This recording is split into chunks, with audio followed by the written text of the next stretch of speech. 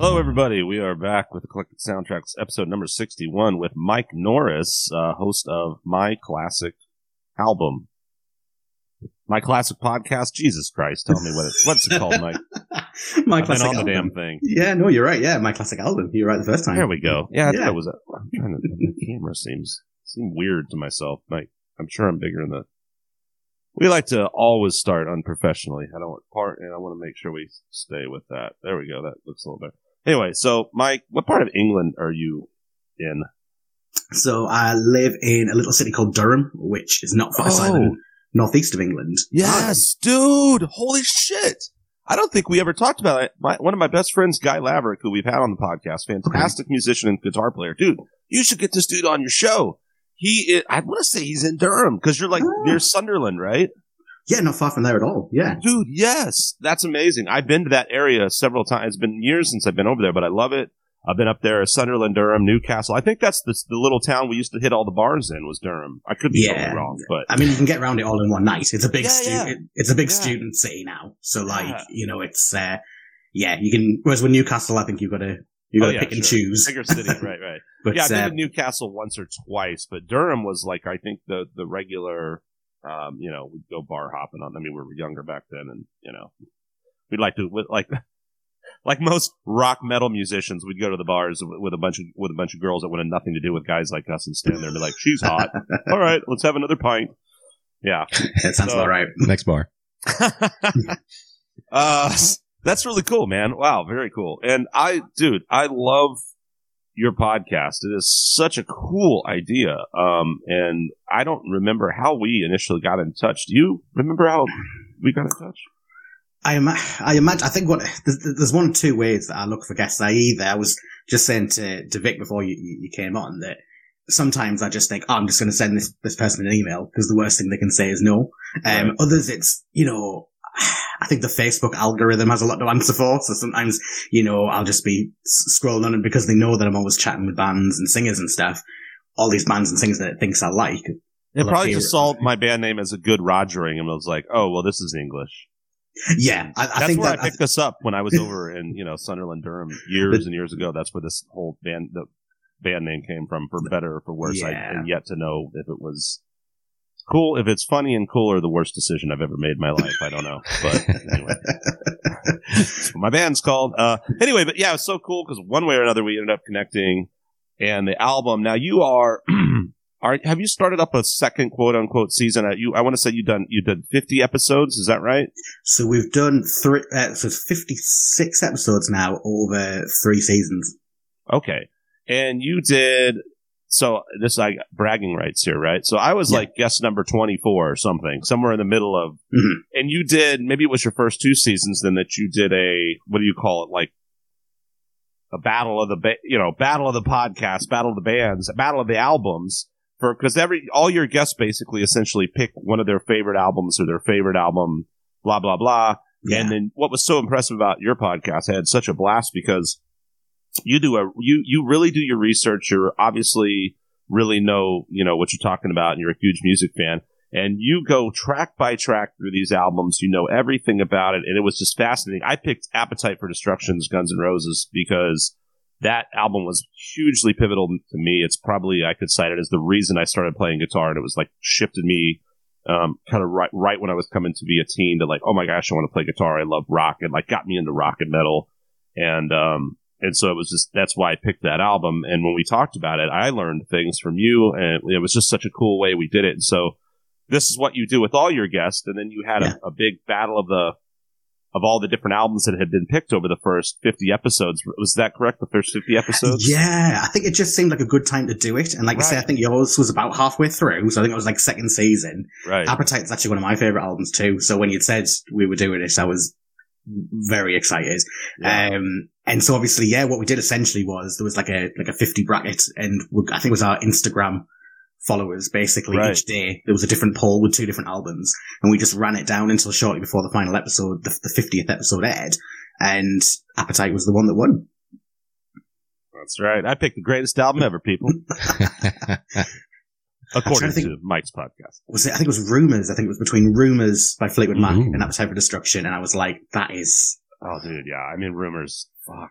I didn't have a lot of, my parents growing up, they had a little case of cassette tapes. My dad had a bunch of records, but you kind of I guess it wasn't listening to a lot of that. We had heard some of it. And then when I started getting into rock and stuff and playing guitar, I discovered all that. He had all these Hendrix and Beatles and Sabbath. I'm like, dude, what the hell? Why weren't you playing these things?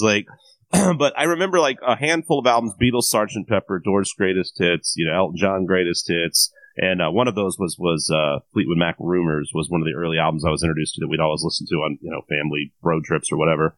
So yeah, I mean, undeniably a brilliant album. What were some of the other ones? Metallica Black Album was in there, right? Was there? Yeah, Black Album did pretty well. Night of the Opera by Queen, I think that came third.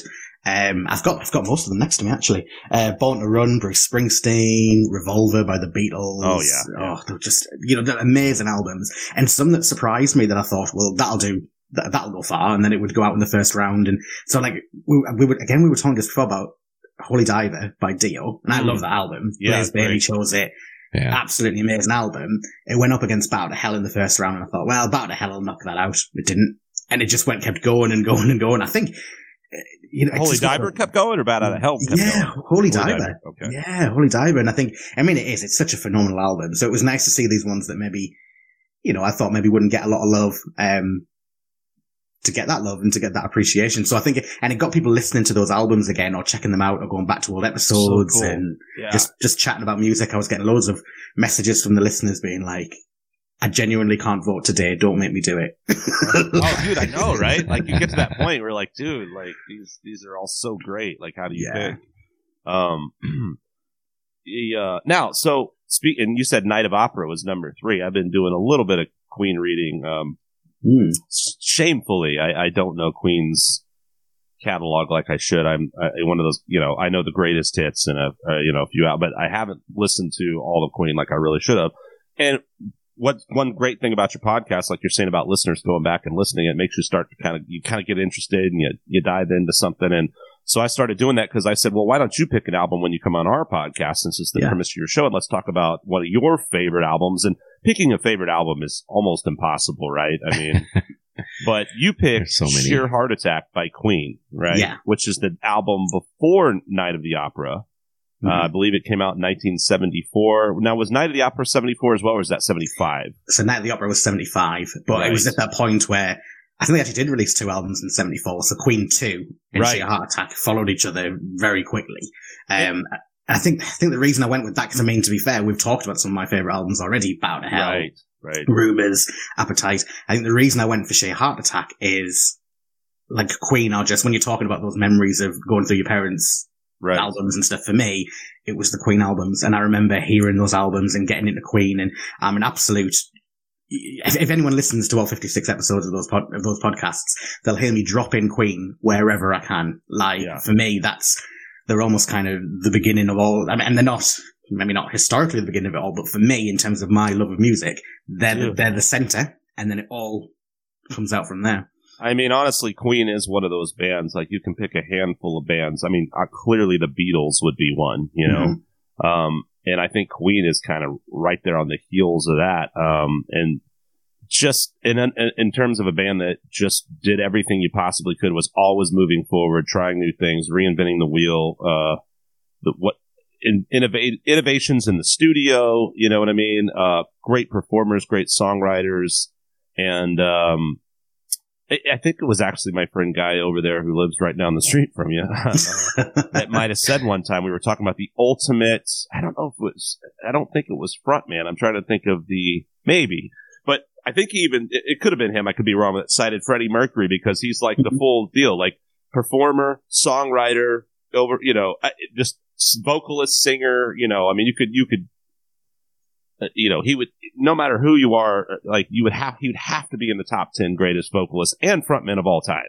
Period. He's got to be in the conversation simply because, like the band, he also evolved. So obviously when we're talking about Sheer Heart Attack and stuff, the reason that's my favorite Queen album, and the reason I picked that is that my argument to anyone who's maybe just listened to the greatest hits and want to dive in a little bit more, they're genuinely the band that I could say, they literally, they had to go at everything. They tried everything, So early on, Queen 2, in very ways is quite progressive metal in some ways when you listen to that album, you know, and Night at the Opera is very kind of chaotic in terms of jumping genre and stuff. In the 70s, they were this amazing rock band. In the 80s, they become this amazing pop band. And I think Sheer Heart Attack is just this point where literally the album seems to flow really nicely, which is bizarre because every single song is completely different. There's like all sorts of, you know, there's more like traditional rock stuff. There's like vaudeville at one point. There's, you know, more poppy chart friendly stuff. Like they can do and try anything on that album. Yeah, and that's, to me, like, that's where I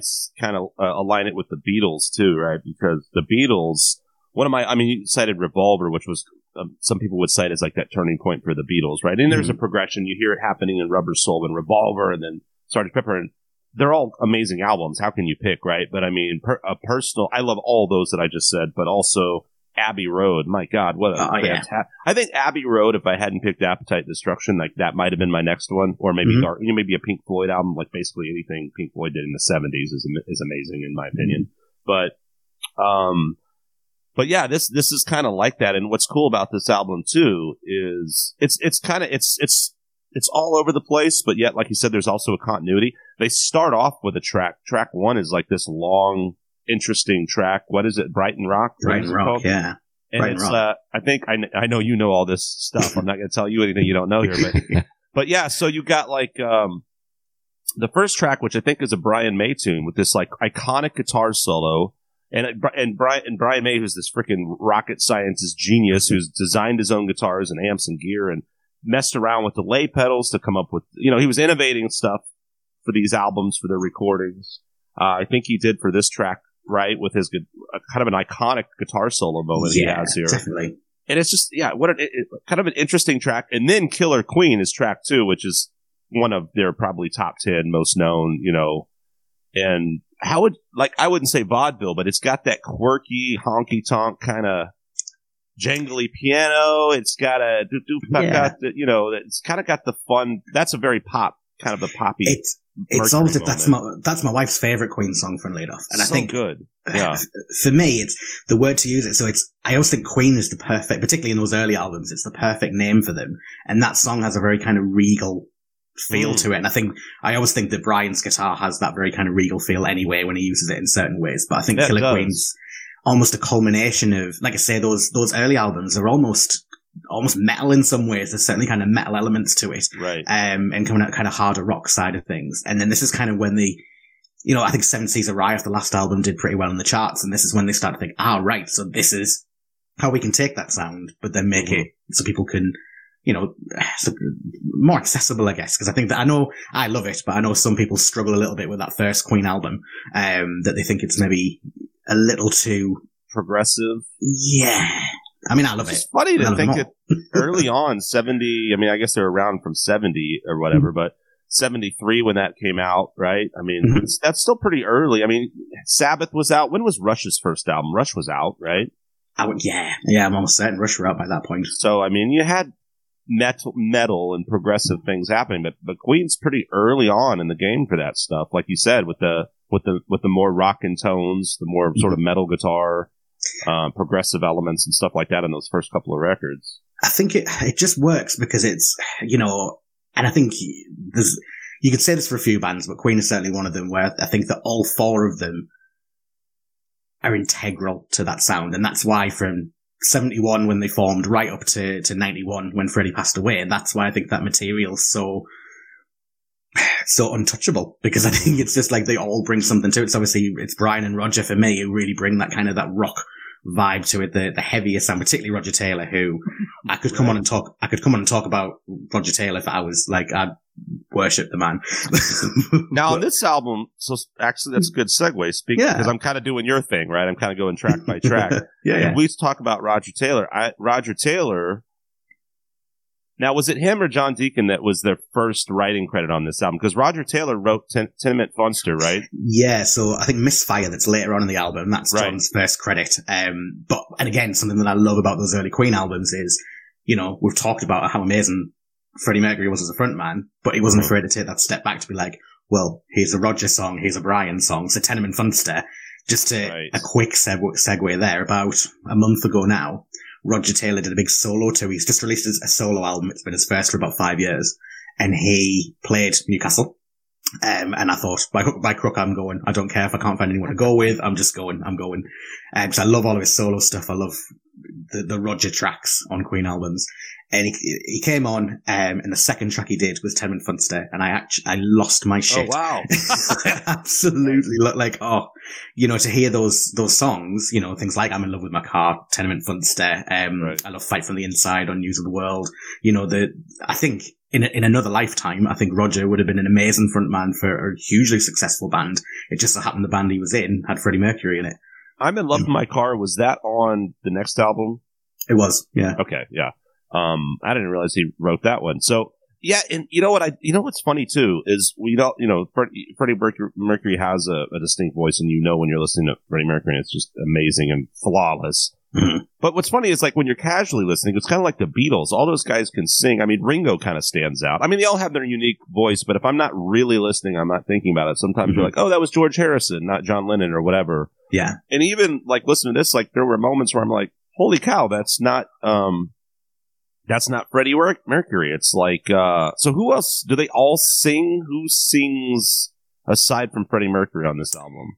So Roger sings Tenement Funster, and then Brian sings actually one of my favourite tracks, which is later on, which is She Makes Me, which is, in brackets, Stormtroopers in Stiletto. So that's towards the end of the album, which is a very kind of atmospheric track. And but Mercury wrote that one, right? I think it was Brian. I'd have to double check. Oh, it is Brian May. Sorry. Yeah. Yep. I'm looking at it. Wow. Okay. Cool. Yeah. So what I love about this too, and I cited Abbey Road, and that's one thing I love about Abbey Road, and maybe The Who had done it. I don't know when The Who was doing their concept albums, and I know there was like, I guess some concept album stuff started happening in the late 60s and early 70s, obviously Pink Floyd and that kind of stuff. But I love the way that the 3 tracks, Tenement Funster, Flick of the Wrist, and Lily of the Valley, flow together in that sort of side B of Abbey Road way. Yeah. I love when that happens.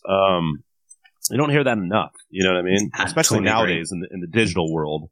But I think I'm an old album. I'm sure, obviously, you are. An old album guy, and I love when you have those moments of songs that kind of flow. And Queen really did that well, which is interesting though, because like you have the famous "We Will Rock You," "We Are the Champions," right? Mm-hmm. But they weren't even track listed that way, right? And weren't they like flipped on a single or something?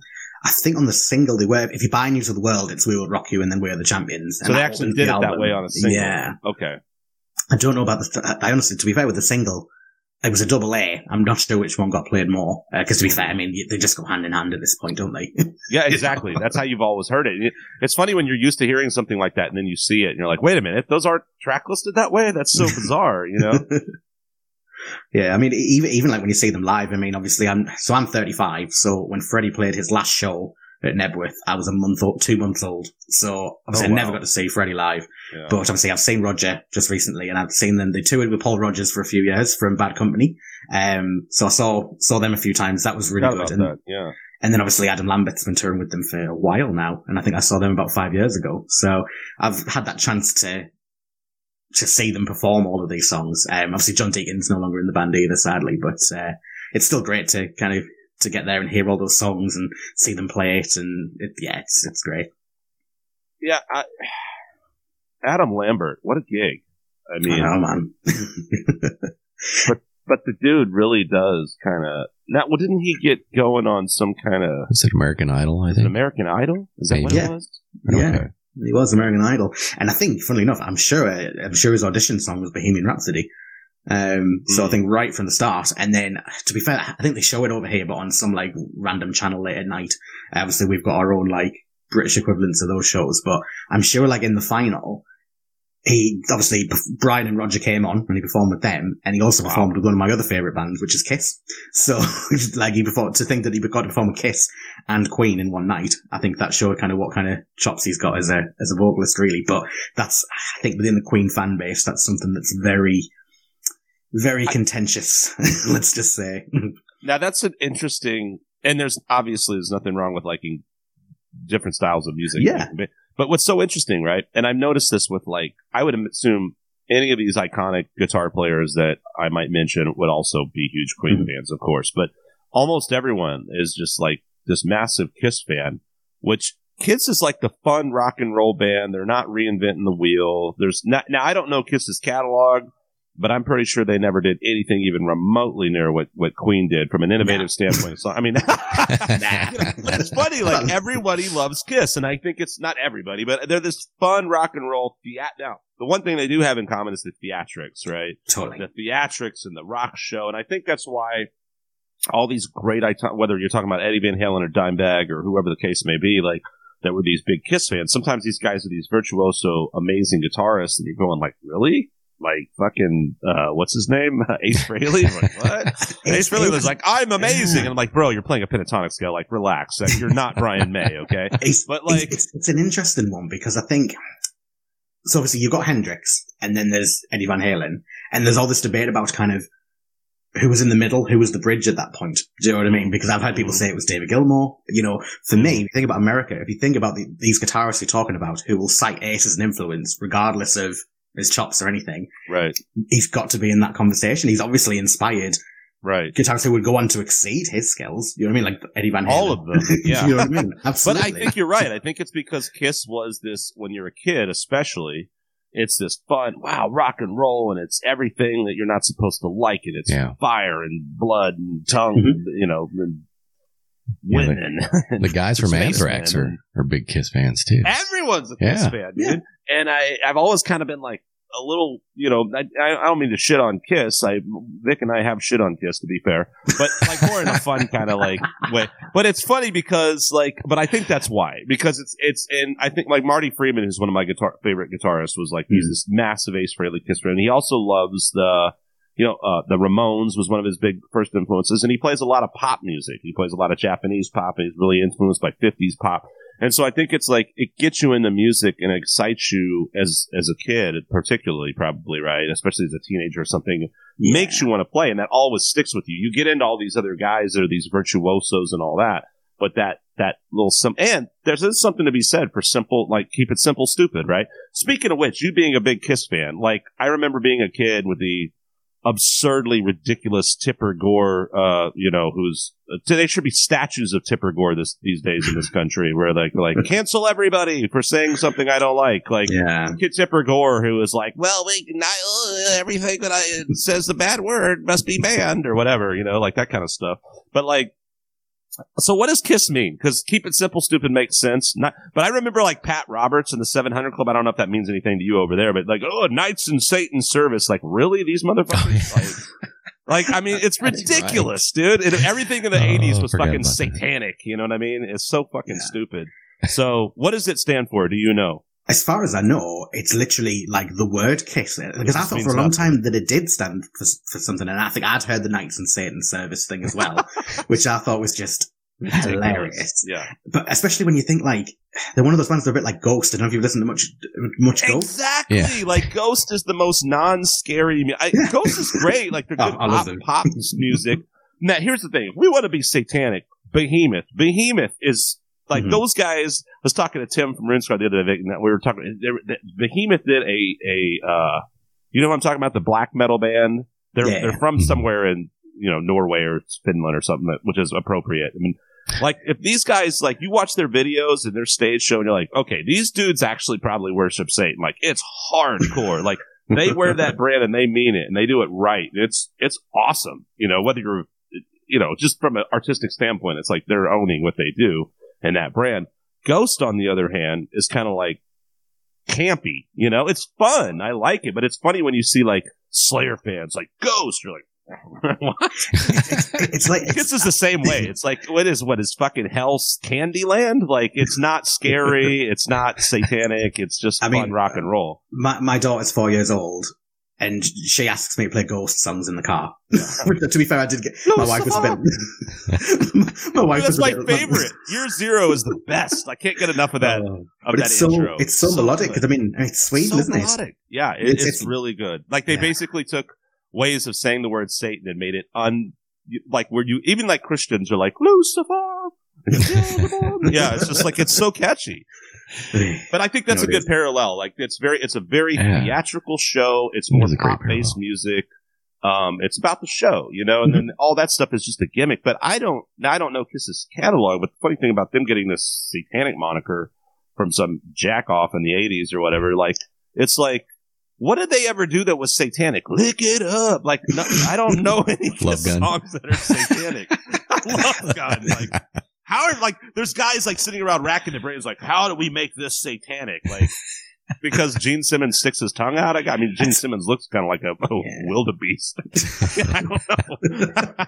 It's literally the only parallel I can make is potentially Gene being the demon. Because again, if you listen to their music, there's nothing remotely occult or satanic or anything in there at all. And once we get into the 80s and they unmask, and it is stuff like Lick It Up and Crazy Nights. Yeah, and all this ridiculous stuff. And then the Disco 7. One thing I remember Kiss did when it was real big in the early 90s, Kiss did, it was kind of my first introduction to Kiss because as a kid, I didn't know anything and everything was satanic.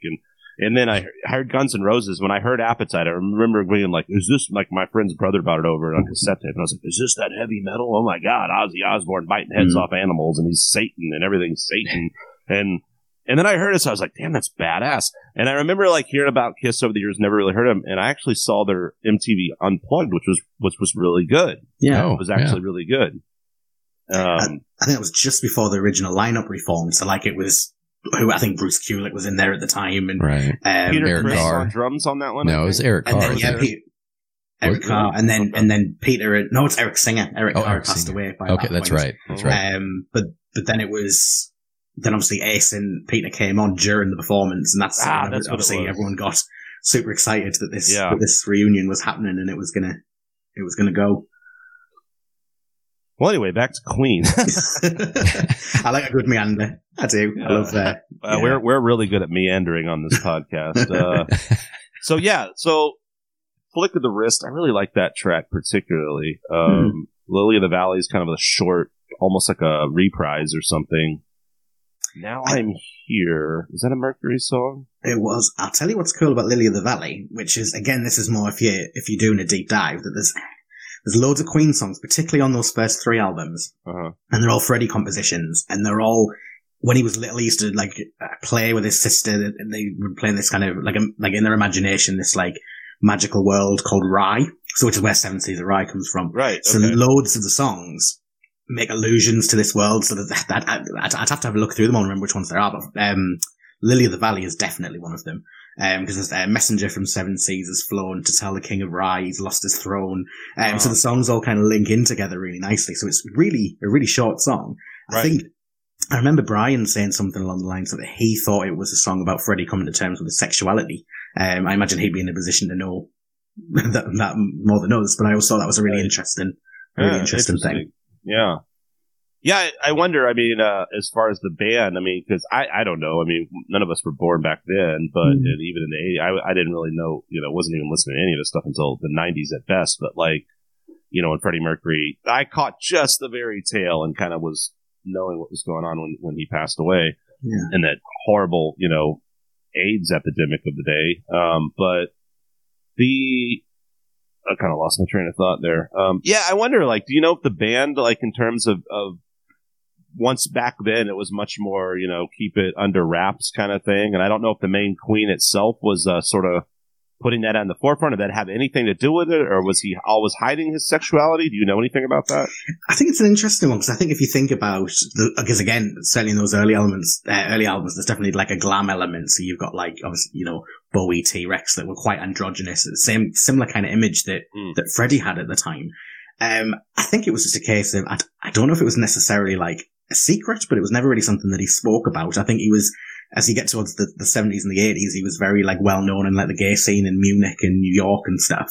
But I don't think it like he never publicly came out, or, there was never some big interview or anything like that where he spoke about his sexuality. I think it was just something, again, I think the movie, Bohemian Rhapsody, if anyone's seen it, I think that I haven't actually tries to address that in some ways about him kind of coming to terms with his sexuality and stuff. And I'd be interested, was that for dramatic effect, or is that from insight from Brian and Roger that were like, well, look, actually, this is kind of how it happened at the time. Yeah.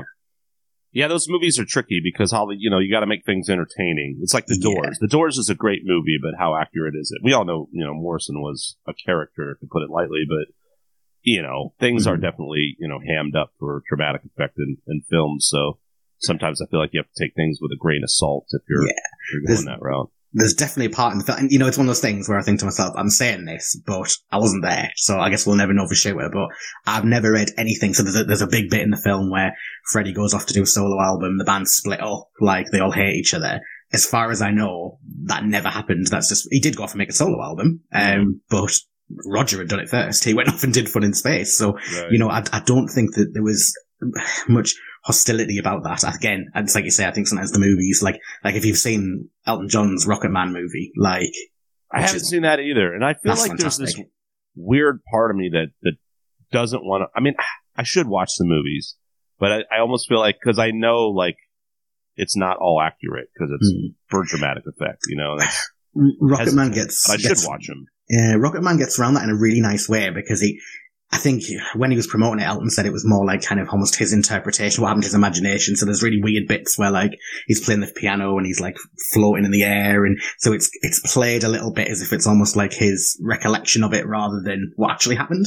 So you can kind of forgive when it meanders off a little bit. Whereas the Queen one's more of like a straightforward, this is what happened, but maybe these bits didn't happen. Right. The Elton John one's basically saying, hey, we're romanticizing this from a first-person perspective. Exactly. So you don't get bored, right? It's great film, though. Have you seen either one of those, Vic? No, I haven't seen either one of those. The Bohemian Rhapsody movie, I guess because I heard that song so much after Wayne's World, it's like, I'm not ready to see it yet. Because that's what came to mind. That song's not old though, dude. That song, every time you hear it, it's like, it's just freaking amazing. Oh yeah. And what's so much more amazing about, that's why, like, nowadays, I don't have anything against, there's all kinds of great pop music. There's so much good music out there in all kinds of genres. And I know things change and evolve, and I'm not, sometimes like it takes hearing something from more of a personal perspective or someone you know, or like doing a little deep diver background, then you start to gain appreciation, because on the surface it's very easy to be like, oh, this mumble rap piece of shit and this. I mean, I have a harder time with some genres than others, but to be fair, there is good stuff in every genre, right? And new things come and exist. I'm like, once upon a time people heard heavy metal and were like, oh, the devil, this is the worst, and now it's like commonplace rock and roll, right? Now it's classic rock. So, you know, I think it's important to like keep that perspective, but one thing that cannot be denied is like back in the days of, you know, these albums, it's like, and all these bands, whether it be the Beatles or Floyd or Zeppelin or Queen or whatever, like there were no cheating, cut and paste, digital this and that, auto-tune this and that. I mean, these guys went in and they played it for real, and they had to be unbelievably innovative with the, you know, the analog world and how to.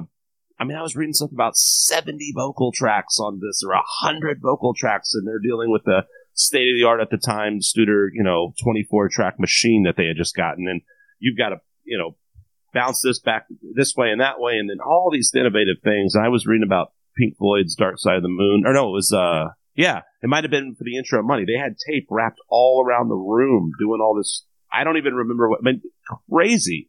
And nowadays, it's so easy. Like, you know what I mean? It's just like, let me go grab this sample and I'll chop and put this here. I remember reading that years ago when I started playing about the future of music is, you know, moving things around. I'm like, that's ridiculous, you know, like with this linear perspective. And it's the truth. That's how it is nowadays. And I think the downside to that is any jack-off can just be like, I'm a musician, and, you know, cut and paste crap and throw something up, and it's like, nah, bro, you're not. You know, but it's also nice because you do have an affordable way to express yourself artistically. So that's the upside, that everybody, you know, does have an option, whereas you don't have to go into a gajillion-dollar studio under a major label budget, etc. I mean, I always think about his Def Leppard's Hysteria album, where literally Mutt had them recording it note by note and then just sort of pasting it all together. And I love that album. It's amazing. But then you put it side by side with Appetite that came out that same year. It's a very different style. Yeah. I mean, Appetite's kind of like, I love the way Guns N' Roses kept that. They just had such a nice blend of, like, I mean, glam is a push, but we can say that, right? But then the gutter punk and the rock and roll, the classic rock. I mean, and they did the way the Appetite was treated and recorded is exactly how it should have been, right? If that was polished and the way that Def Leppard was, it would have just not worked. Yeah. It had to be that way, right? A rough around the, you know, edges rock and roll band. But Def Leppard, you know, took that, and I guess, you know, and maybe the band whoever made those conscious decisions to polish that in a different way. It was very innovative of the time, and you got to give it credit. It's very unique sounding. Speaking of Def Leppard, I was going to bring this up too. Like, you actually had some famous guests on your show. You had someone from Def Leppard on your show, right? I did. Funnily enough, I was thinking because it's Phil Collin, the guitarist, one of the guitarists of Def Leppard. Awesome. That was pure luck, basically. That, as I'm sure you probably know, you email someone's PR manager and you end up on a mailing list, and then all these emails are coming every other day promoting stuff. And sometimes, just think, we'll send an email and see what happens. Not expecting to hear anything. And Def Leppard were releasing like a vinyl box set of like their albums. I think it was from Euphoria up to Songs from the Sparkle Lounge or something like that. So I just emailed, just being like, look, I do this podcast, would any of the guys like to come on? And they replied and they were like, oh, yeah, Phil would like to do it. He's chose Aladdin Sane by David Bowie. And the weird coincidence was that the research for these episodes can take, obviously depending on the album, it can take a long time. Mm-hmm. And about a year earlier, a guy had picked Aladdin Sane, had done all the research, and for whatever reason, it just didn't work out. Like, there was nothing, just one of those things, Mm-hmm. But I always had this saved on my computer, and every now and again, I'd pop on the social media pages like, if anyone wants to, if anyone really likes Aladdin Sane, perhaps they could come on the podcast. And a couple of people had been quite interested. But then he picked it. So I thought, well, this is perfect because that's amazing. I don't need to do the research. It's done. Yeah. He's coming on. And he was such a nice guy. Like, he came on and they'd said, because originally they'd said he's got half an hour. And I was like, any chance of an hour? Because anyone who listens knows it's quite a long podcast as we go through through the whole album. And they were like, yep, Phil says he can do an hour. I was like, right, great. That's okay. That's amazing. And he came on and I said to him, I know you've only got an hour. I'll be as quick as I can. And he was like, that's all right. He's just like, I've got time. And we ended up the reason I was thinking about it as we were talking is because he was telling me a couple of cool things, a couple of cool stories from the Hysteria sessions and like, getting drunk with Tommy Lee in Paris and not being able to get back to record solos and all of this kind of stuff and like proper rock star stories, That's amazing. But he was just, I think what I love about it is even someone like him who's, a diamond selling recording artist, when you start talking about someone's favorite album, you break through all of that. Do you know what I mean? Yeah. So I was talking to Phil Collin, the music fan, not Phil Collin, the guitarist from Def Leppard. Right. That's how I felt anyway. Yeah, that's fantastic, man. I love that too, and like just from the spectrum of people Vic and I have interviewed, like most of them are musicians. Some mm-hmm. of them are artists in different capacities, and we've had a few different people, but most are musicians. But that's it. We all share that bond, and when you start talking about someone's favorite band, or even more precisely someone's favorite album, I mean that person comes out, and it's just there's that excitement, man. I think one of my favorite episodes, and it's an album that it was one of the more obscure albums that we've done as well. It's actually one of my favorite albums now after listening to it. Jen Majura from Evanescence came on and she chose Steve Vai, Sex and Religion. No way. She was like, it's a bit of a weird one, but have a listen, she said. And I listened to it and I just, for whatever, I just loved it straight away. Absolutely loved it. And she was just so, I think she was back in Germany at the time because it was during the lockdown, so she wasn't back in America with the band. So she had all the time that we needed, and we just talked about this album. But she knows Devin Townsend, who sings on the album. So at one point she was instant messaging him pictures of Quackers while we were chatting. She was talking about interactions she'd had with Steve Vai, all this kind of stuff, and it's such a fun episode to listen to. And I love that album now. I absolutely love it. That album's interesting, man. I remember when I was getting into all the Guitar Hero stuff, still guys that are some of my favorites, Satriani and Vai and those kind of guys. Like Vai's, iconic, now I'm thinking Sex and Religion, Passion and Warfare, right? And stuff like that. And I had gotten like Fire Garden and Ultrazone was out. And they all have a similar thing. And there's always these quirky things that Vai has going on, of course, right? But then when I put that one on, I was like, what in the hell is going on? There's a vocalist, and it was so different. And I mean, Devin Townsend is this insanely prolific guy who's that guy, and he's also like a super nice guy. Like, and from every account I've had, and I met him really briefly in like a NAMM signing, but I need to go back and revisit that album because I gave it I don't even think I listened to it, to be honest. I was just kind of like, this isn't what I wanted from Steve Vai, And I don't think I ever gave it a fair shot. I think at the time, it was meant to be, so he was trying to form a supergroup. of which, I mean, Devin was new to the music business at the time. So, although now I think, in terms of like, you know, going through Steve Vai's discography, it counts as a Steve Vai album. I think at the time it was an attempt to launch a band, which again, I mean, the story, that's fascinating how that didn't work out, but it's, well, who else was part of that, do you know? I'm trying to think. So it was Terry Bozzio who played with Frank Zappa. He was on good drums. Lord. Okay, yeah. It was it T.M. Stevens was on bass. So it was, and Jen had either met or knew these people very well. So then you had this other kind of aspect of it that, you know, she loves this album, but then she's been able to meet the people who recorded this album and in some instances become really good friends with them as well. Right. You know, so for her, it was a really special album for her, but I think I just put it on and I'd never heard the album before. And just thought how, because it's a crazy album. It's crazy in every sense of the words. I wish it was something else, even if it was a one-off, right?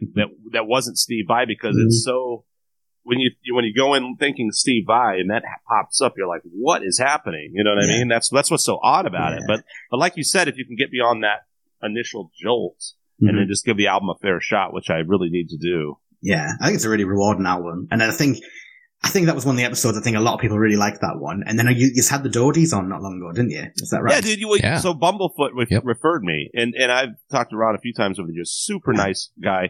And you had him on your show, and he did a Rush album, right? He did, yes. Going for the One. Yes, that's right. Okay. Yeah. And that, I mean, again, I've lived on Bumblefoot for years, but that was through Jen. So basically she'd said, I've really enjoyed myself. Had an amazing time. Who would you like on your show? And I was like, well, what do you mean? And she was like, well, take your pick. I know these people, and sent me a list. So that's amazing. Quite a few of the people. So, holy cow. Travis Larson picked a Rush album. He's really good friends with Jen. We had Travis Larson on. Yeah, they're huge. Him and Jennifer, they're huge Rush fans. Yep. Super cool guy. Love Travis. I think that's our longest episode. I think once me and him were talking about Rush, that was it. Like, I think we were there for about 3 hours. We had a really long episode. Our episode with him was so long, I think Jen was like, I gotta go to the bathroom. When is this thing gonna end? Like, it just kept going. Yeah. Oh, it was so good. And then obviously, and then Ron chose Going for the One, which again is just a brilliant album. You know what I mean? Like, and I think that's it. Even sometimes I've not heard the album or I've not heard it for a long time. So then to be able to, because I guess you do listen to it with other ears. So there's been the odd album someone's picked, I've thought, oh really? Because I'm not, you're not gonna like everything. But when you listen to it it's like you said, there's good in everything. So you kind of listen and you get that appreciation. So for example, I'm not a massive Radiohead fan. That's one of the early episodes we did. We did OK Computer. I've got an appreciation.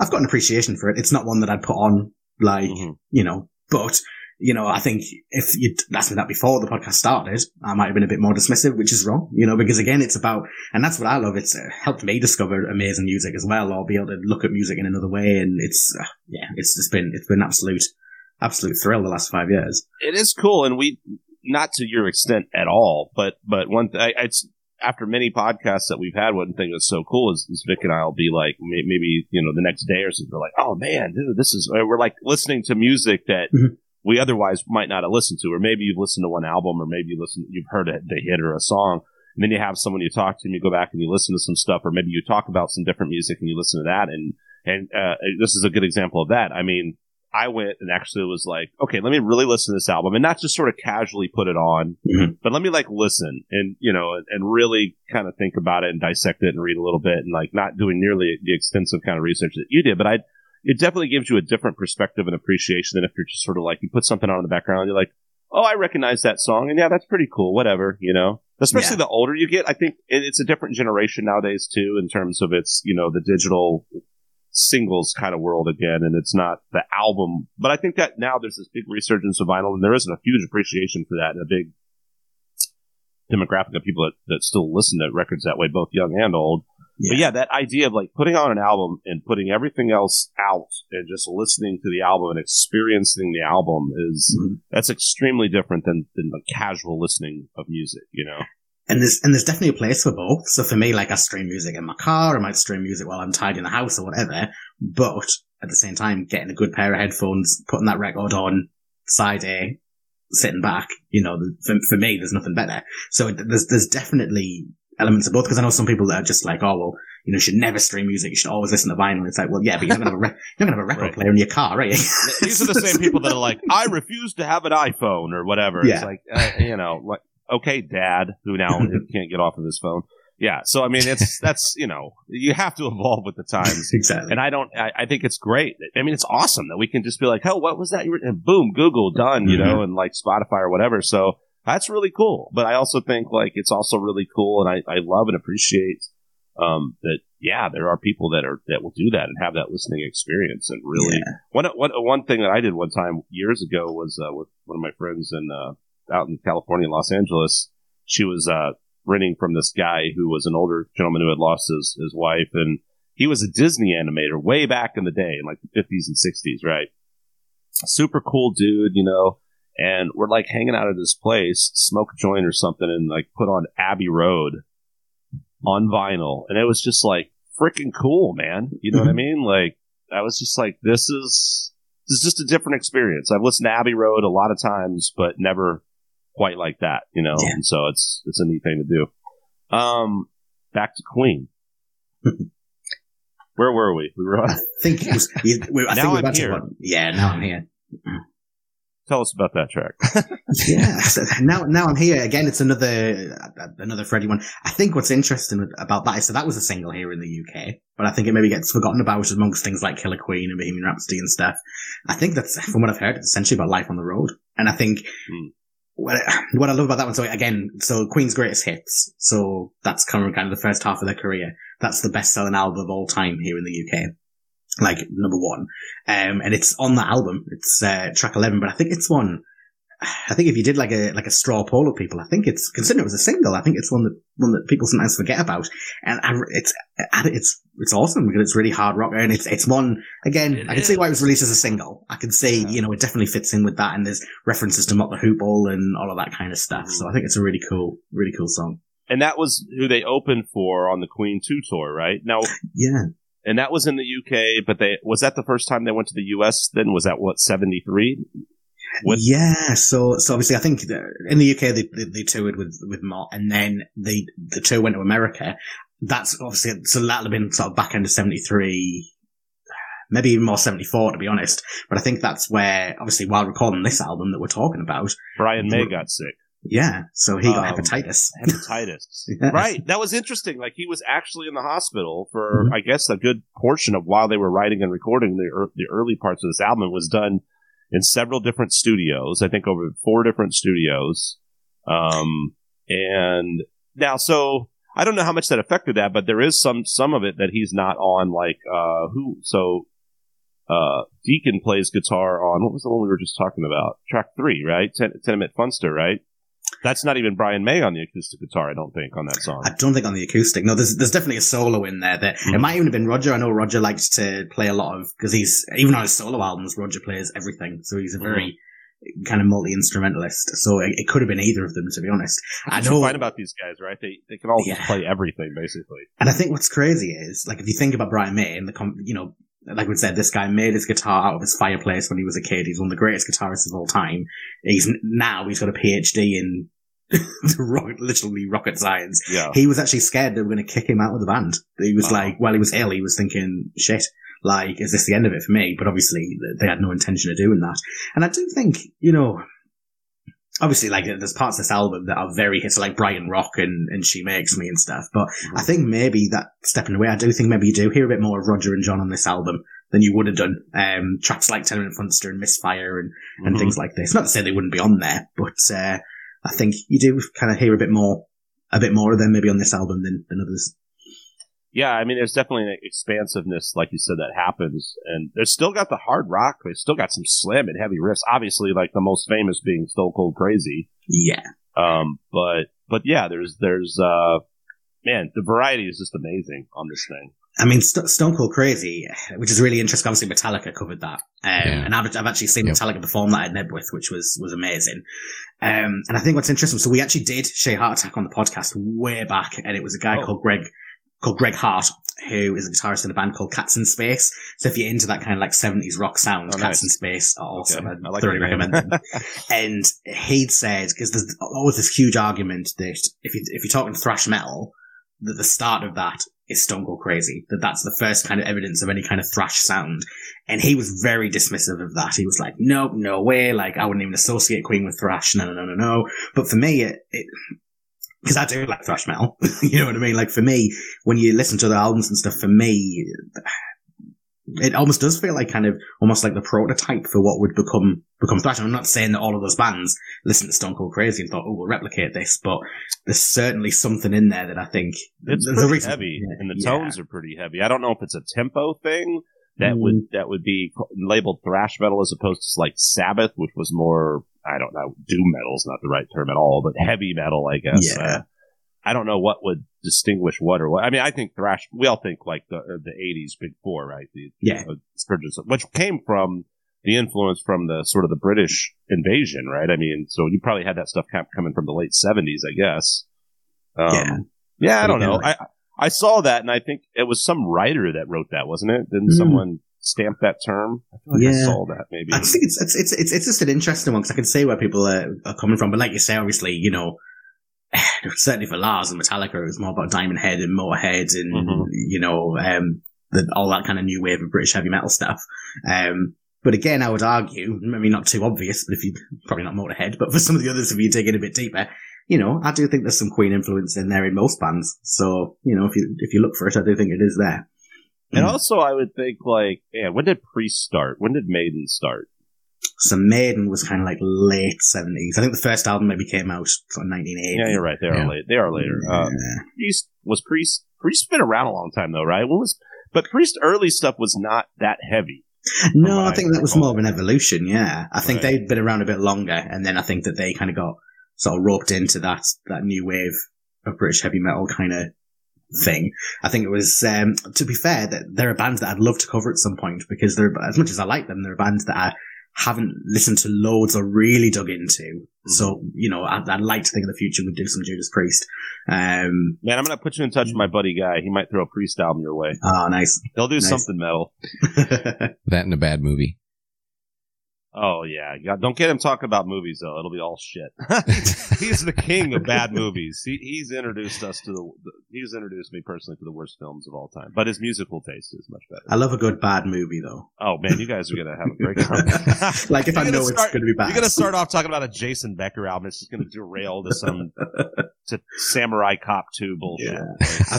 For me, and I think it's the same with music as well. Like, if something is, like, bad, but it's interesting, I can deal with that. If it's something that's just boring, that's kind of unforgivable. So I think that with films, I think that with music. If something's boring, I switch off. Something can be bad, and I can still listen to it. Not to say that I don't think it's great, but it'll still hold my attention, because I'll be like, what on earth is this? Well, that's the thing. It's like, I love a good bad movie. I mean, like, there's so many great bad Steven Seagal movies and, you know, disaster movies. I mean, but then some movies are just like, this is just, inducing nausea, you know, just horrible. Like, what are some of your favorite movies? Both, what would you consider like great movies that you like that are actually good? Like genuinely good movies. And genuinely good movies, but then also movies that are like utter shit that you enjoy also. So I always said that my favorite movie was Reservoir Dogs, because I love Tarantino. That's a good one. Reservoir Dogs. But then I also I love comedy, so I love things like Airplane, Anchorman, you know, like daft comedy, you know what I mean? Yeah. Oh, yeah. More recently, so I do enjoy the Marvel movies, and I genuinely love the first Guardians of the Galaxy film, regardless of if it was part of a franchise or not. Like, I just think it's a great movie as it is. I think in terms of like cheesy ones, I'm trying to think. I like a good cheesy Christmas film. I think, you know, you can forgive it a bit more at Christmas. So if you've got a really cheesy Christmas film where like everyone's Christmas dreams come true and stuff, that's some great watching. Going back to Kiss meets the Phantom of the Park. Has anyone seen this one? Yes. No. Oh, this was their attempt when they're at their height. Yeah. They did like a TV movie, and it's essentially like a live action Scooby-Doo, for lack of a better pretty way. much. Right. Yeah, no, that's exactly it. And for years I wanted to see it, because I'd heard how bad it was. And then they released a box set, and it was on the box set, and I was like, right. Let's settle down and watch this. Oh, but it's like, I think Gene just roars through the movie. Like, I don't think he ever speaks. I think he just roars like he's some kind of lion. Like Paul Stanley's got he has lasers shoot out of his eyes. Like, oh, it's amazing. I would recommend it to anyone. It It's sounds just good. the first 20 minutes before they come in are really dull. So like the first 20 minutes is like the setting up backstory and it's Doe's Dishwater. But then once Kiss come in, that's it. Like it's amazing after that. What's this one called again? Kiss meets the Phantom of the Park. They also, which was interesting because I think this is what their intention was. So I got, as a joke present a few years ago, this is how my daughter got into Kiss. I got a DVD and it genuinely was an animated Scooby-Doo meets Kiss. I've seen that. Yeah. Yeah.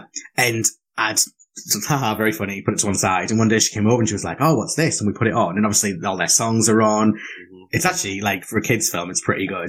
And she's now obsessed with Kiss. Like, I interviewed Damon Johnson, who's performed with, like, Brother Kane and Alice Cooper and this.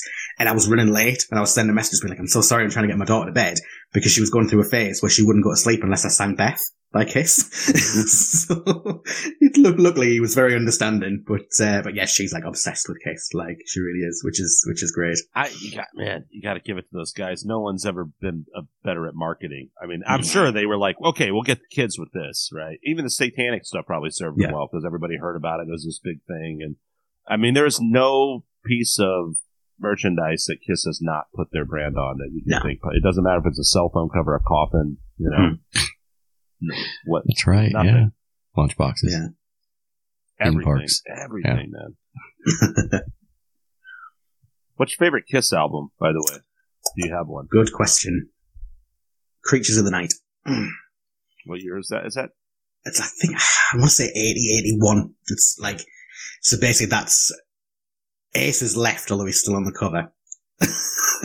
And Peter Criss is left, and that's when Eric Carr comes in. But it's just, it's a much, I think they've been through, like, you know, they've tried the disco stuff. They released The Elder, which is like a soundtrack to a film that never was. And like, they've gone in all these crazy directions. And then it's just them saying, right, it's probably their heaviest album. You know, it's got, if you've heard I Love It Loud and War Machine and stuff, that's the album that they're from.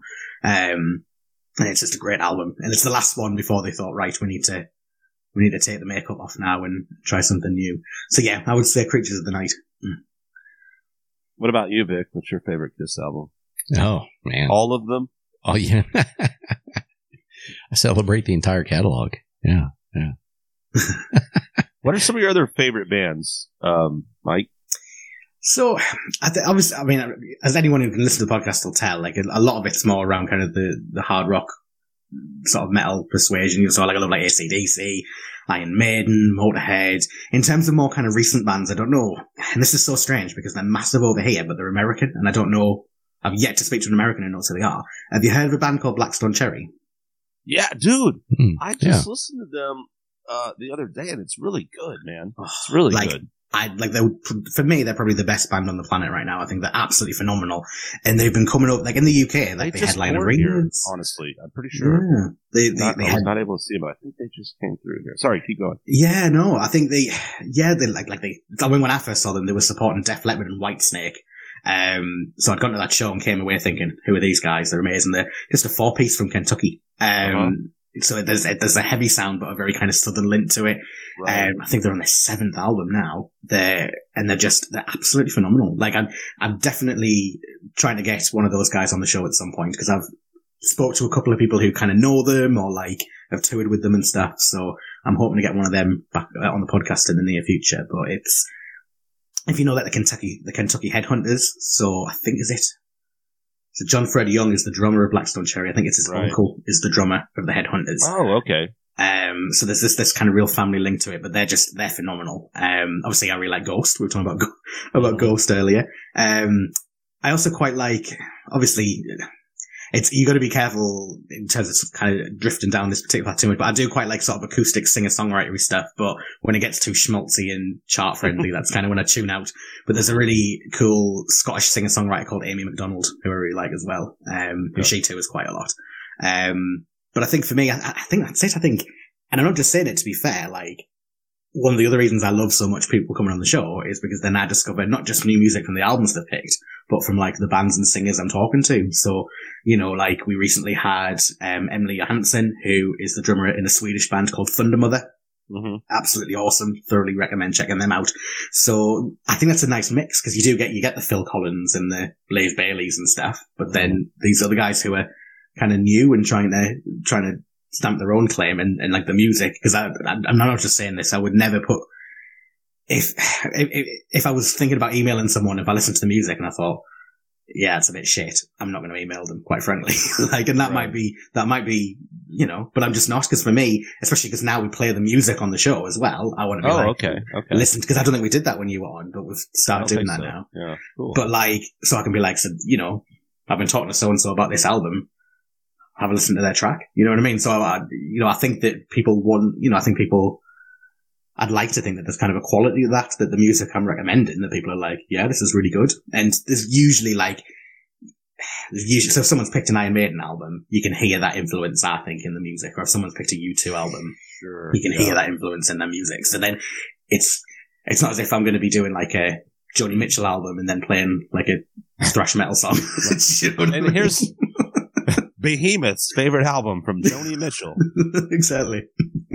Yeah, it's fun too because you find out just talking with different people about different bands. We had so we're technically season 2. You would be our fourth guest on season 2. Cool. But our first one was Rob Hammersmith from drummer for Skid Row, right? Oh, nice. And one of the, speaking of daughters, he brought up a band called, God, help me out here. Sabaton. I'm drawing Sabaton. Yeah. Okay. You know Sabaton, right? Yeah. And his daughter's like super into Sabaton, and he started listening to him, and it's like, and I told my parents about it because my dad like a retired like history professor, and they were like, "Oh my gosh, this is so cool!" And now they were like, "You should make lyric videos," and it's interesting and it's a different thing. And I mean, they're this huge band, like I don't know where they're from, Germany or something, but yeah, it's just cool. Like I would have never. I mean, maybe I would have come across them at some point, but I'm like, oh, okay, cool. This is a new thing that I'm checking out. So it's interesting just to. I'm sure you get this all the time, right? And it's just like someone will bring something up. Oh, I wonder what that is. Like, how did you find out about Blackstone Cherry? How did that? If it's not big in the UK, right? Or is it?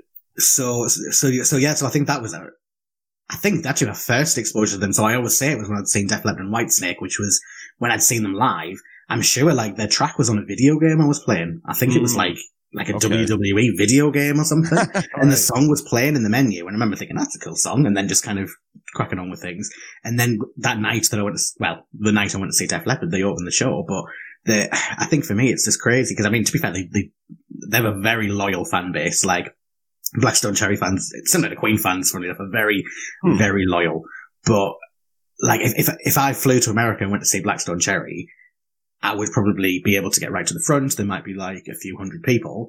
In the UK, they're playing to like arenas of like 10, 12,000. Sounds like par for the course here in the US, man. Yeah. Because now, again, I really need to. We had somebody that was talking about that. Yeah. Hang on a sec. So I'm almost positive, but I just want to make sure I'm thinking of the right band.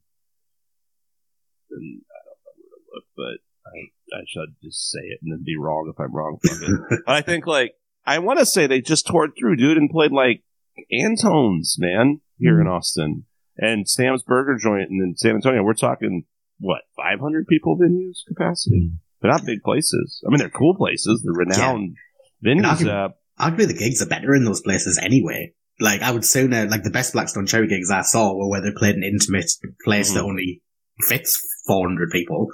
You know, they're still amazing in an arena. But that's amazing, though, that they've got they've got a huge fan base over there. I mean, massive. I feel like, at once upon a time, like everyone wanted to come to America, right? As someone as like a American rock band guy, I'm like, we're all like, dude, how the hell do we get over to Europe where people actually give a shit? It's weird, like, because it is. I feel like here, unless you're already at that high level, like, it's sort of like, well, I think it just rock doesn't seem like a very mainstream thing over here these days, I don't really know if it is here. I just think it's, for some reason, like live music is certainly alive and well. And like the album charts are more reflective. Do you know what I mean? So like talking about Roger Taylor, which we were, his album got to number 3 in the album charts. Like the singles just dropped without a trace. Do you know what I mean? Like the singles charts, I don't even listen to the singles chart anymore because it's not a good barometer for like what people are listening to. I think it's more the album chart, and I think And I think that's it. And I think what blows my mind a little bit, talking to some of the guests that I've had on more recently, is that I'll be listening to their music and thinking, this is amazing. Like, you know, is this coming out in the UK? What's going on? Da, da, da. And then they'll say to me something like, all right, well, I've got to go now because I've got another job because I'm cutting grass or I work in a shop and I think to myself, and to be fair, I spent 15 years in retail, so I'm not bashing any kind of stuff like that. But I think to myself, when you've got such a level of talent, how unfair is it that you're not able to, you know, make more money from that and not have to do that? Do you know what I mean? Like, I think it's crazy. Yeah, there's a lot of bands like that for sure, man. And almost everyone I know that's a musician is like teaching, you know, and working or a hired gun, or you're a session guy, or a lot of people get into production and all those different facets. And then of course have various day jobs because, yeah, I think, and even guys that I think are at a little higher tier, I mean, so much money goes into the machine, right? Yeah. It's like if you are, whatever you're making back is usually, you're probably not making a lot of money unless you're pretty high up on the food chain, you know? But I guess to be fair, like, and you'll know this better than me, I guess that's not what it's about though. At the end of the day, it's doing it because you love it rather than... Well, it better be. Yeah. Are you crazy? I don't know. But yeah, I mean, that's the thing though, is like, I've experienced this, and it's, sometimes I think we all, and it's funny, like how many friends I have, and we all, a lot of us, you go through those same moments and struggles, and then you're kind of questioning, why do I do this to myself, and why am I doing? But yeah, but then the feeling of when you get on stage and you perform and people appreciate it, or sometimes honestly, man, like one comment or one person sometimes like makes all the difference in the world to me. Like, I don't think people really understand. I think this goes for all of us in a human connection, is like how valuable we all are to each other. You might not even realize your value, and one little thing you said passively one day meant the world to someone else, you know? Yeah. So like that, I feel that happens quite a bit, and it validates and makes you feel, you know, when you feel like you're kind of failing from a numbers standpoint or from a monetary standpoint, you're like, wow, well, this person just said that, you know, this album was the soundtrack of their life, or that this changed their life. And you're like, man, that's really cool. I'm glad I suffered through that and put that out there, you know, because it meant something to somebody. And I think I think to your point, I do think like from an artistic standpoint, validation and in a lot of ways is the most important thing. I mean, of course you want to be able to make a living, and making lots of money is awesome, but yeah, if it wasn't for that, I mean, it's like, I don't want to say I wouldn't want to do it at all, but it certainly helps kind of fuel the fire, man. You know, it's like, okay, cool. I feel like there's a purpose to doing this. I mean, it's probably a clumsy comparison, but I know. So, as I said, I worked in retail from the age of 16 right up into my 30s, and I hated every minute of it. Like, I really did. Like, I don't know what it's like over there, but people were just, you know, management just were not the nicest. You just weren't treated very well. I struggled quite severely with my mental health for a long time. And when I'd gone to uni, I'd gone to study like radio production. I was wanting to, you know, present on radio, produce radio, all this kind of stuff. And then I think now, you know, looking back, so obviously I'm out of retail now, I work in mental health, which I love. Oh, that's great. I love very, very much. So rewarding. And then obviously, like, I don't make a penny from my classic album. Do you know what I mean? Like, I don't. Like, you know, I just get to have amazing conversations with people about music. And again, it's those comments when someone's saying to you, just daft stuff like this guy was like, oh, I listen to you every day when I go for my run. Like, I love your podcast. You know what I mean? Just something like that, to think, I'm a part of someone's day. Do you know what I mean? That's great, yeah. I'm going to put my classic album on and go for a run. You know, just something like that. Or people saying like, you know, oh, when's the next one coming out? Like, I know people have messaged me because I'm taking a bit of a break till the new year because I'm moving house and a few other things. And people are saying like, oh, so who you having on? What the next album? I don't even know yet. Do you know what I mean? But it's nice that people are excited and that people, you know, that people enjoy it. But at the same time, there's a wealth of stuff to go back and listen to in the meantime as well. So it's all good. No, it's cool, man. I just think it's it's just such a cool idea, man. I'm so glad that however the hell we connected, we did. And I had such a blast talking with you about Appetite, and your premise is so amazing. And it's obviously, people are enjoying it. It's really cool. I love the battle of the bands, for lack of a better word, battle of the albums, right? And then like you're getting these fantastic guests, and you're getting people that are high level, you know, people with really credible, you know, legitimate musicians that are going, yeah, cool, I'll do this. This is awesome, you know, and it's kind of spreading around. And I think that all comes from the place of the passion that you put into it and what you do, because you love it, you know, and you do the research, and it's not like you're just like, you didn't start this podcast to make money, right? I mean, maybe it will. That would be amazing, right? Just like Vic and I would be like, wouldn't this be great? Like, I think we made like $10. Yeah. but it's like, you know, so, but that's the whole thing. It's like with anything, right? And that's, I always say this, like when someone's creating from my point of view as an artist, it's like, as long as someone's creating something from that place of like their person, their soul, like it's art, they're not creating it because they're trying to be like, oh, how can I make a bunch of money? Now I get when you get to a higher level, right? And it's like, it's not that easy, right? Yeah. But I still think Queen being a great example. Maybe they went more commercial, but so what? It was all still amazing, and they were great enough musicians. They could do any genre, any style. And the Beatles or any of those bands, I'm glad they did. It didn't stay stagnant. It didn't stay stale. They kept evolving, but not everything is going to be good, but they could do good in all these different genres, whether it was a pop commercial hit or a metal progressive thing. It doesn't matter. So there's nothing wrong with that. I just don't like when it's like something is like, whether it's a podcast or music or anything, it's just this everything's like contrived from the get-go, right? Nah, man, like art is supposed to be about personal expression. So I think for me, it's like if something comes from that place, then I'm like, cool. Like it doesn't matter if I'm like, I don't really like this. I can like appreciate.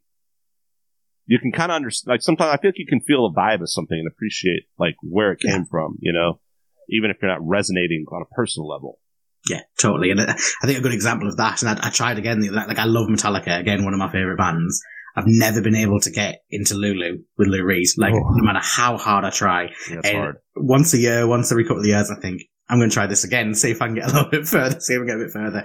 But at the same time, I can't not appreciate, again, the work and the effort and the talent that went into that album. It's just not for me. You know, I just can't do it. You got to give them credit, man. Like, I think Metallica is so fascinating because they always have taken those chances. And that's one thing maybe why they're so huge. I mean, from the get-go, they've always just written insanely great songs, you know, amazing songs, great live performers, workhorses, great business sense, you know, from Lars probably particularly. But yeah, all that stuff made it what it is. Great management, but yada, yada, yada. But always taking those chances, evolving. A lot of things that make you just go like, like Load came out. And everyone's like, they cut their hair and they suck, sellouts. It's a great album. Load's a great album. It's sonically fantastic. There's a lot of good music on it. I think Load is fantastic. This whole like notion they sold out with the Black Album is absurd to me. I think the Black Album is a masterpiece. I think everything they did up to Reload's not my favorite. It's hit and miss to me. I find Saint Anger, I've tried Saint Anger and Lulu, I find unlistenable. But hey, you know, they tried it. They tried something different. Props to them for doing it, you know. I mean, does AC/DC ever do that? No, but I still love AC/DC too. Like, exactly. You like, you know what you're going to get. It's always good. It's just different bands. I don't have a problem either way, right? Like, if it ain't broke, don't fix it, right? But Metallica, they're always just trying different things, and sometimes they fall flat. But hey, I know a guy that loves Saint Anger and he hates Metallica, which is just weird. Yeah, that is bizarre. But hey, whatever, you know, different strokes, you know. Yeah, I mean, talking again about, I mean, obviously we're going more to documentary now. We're talking more about kind of rock movies and stuff. Some Kind of Monster. And again, I don't know if it's my mental health background as well, with them being in the therapy sessions and stuff. I find that a fascinating movie, just kind of watching this band sort of implode and then come back together and the album that came out of it. So it's, and to their credit, to their credit, putting that out there too, even just the, you know, exposing yourself, and, you know, maybe some of it is for show, but there's no doubt. I mean, there's no doubt. Can you imagine the stress? And I mean, those guys, you know, I mean, of course you could have a freaking nervous breakdown. And as a musician myself, like I'm a huge proponent for what's called the SINS Foundation here in Austin, and so many people. I've been surprised to meet so many people and have very open conversations about depression and this and that. And you're like, wow, really? You? Because you look like you're doing really well. But like so many people struggle with the same thing. And I don't even think that it doesn't seem like it's contingent on where you are on the totem pole, monetarily or success wise.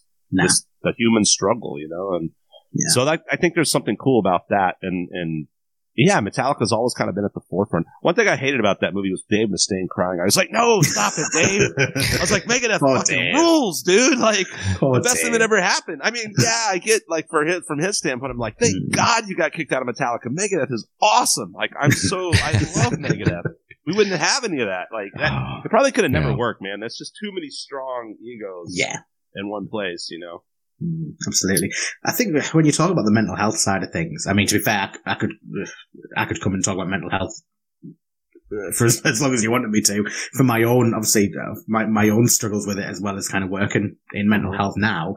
Music, and without sounding, and this is probably at the risk of sounding a bit kind of melodramatic and stuff, music's literally saved my life on more than one occasion. Do you know what I mean?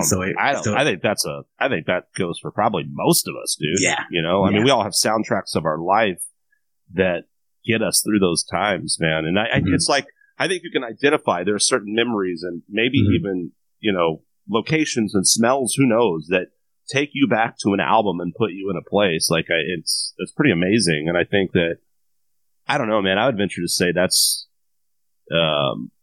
pretty, what do you think, Vic? Like, pretty no, I think common, it's you know? Yeah, it's pretty common. It's pretty accurate. I mean, there's a lot of things that I can think back to. Yeah.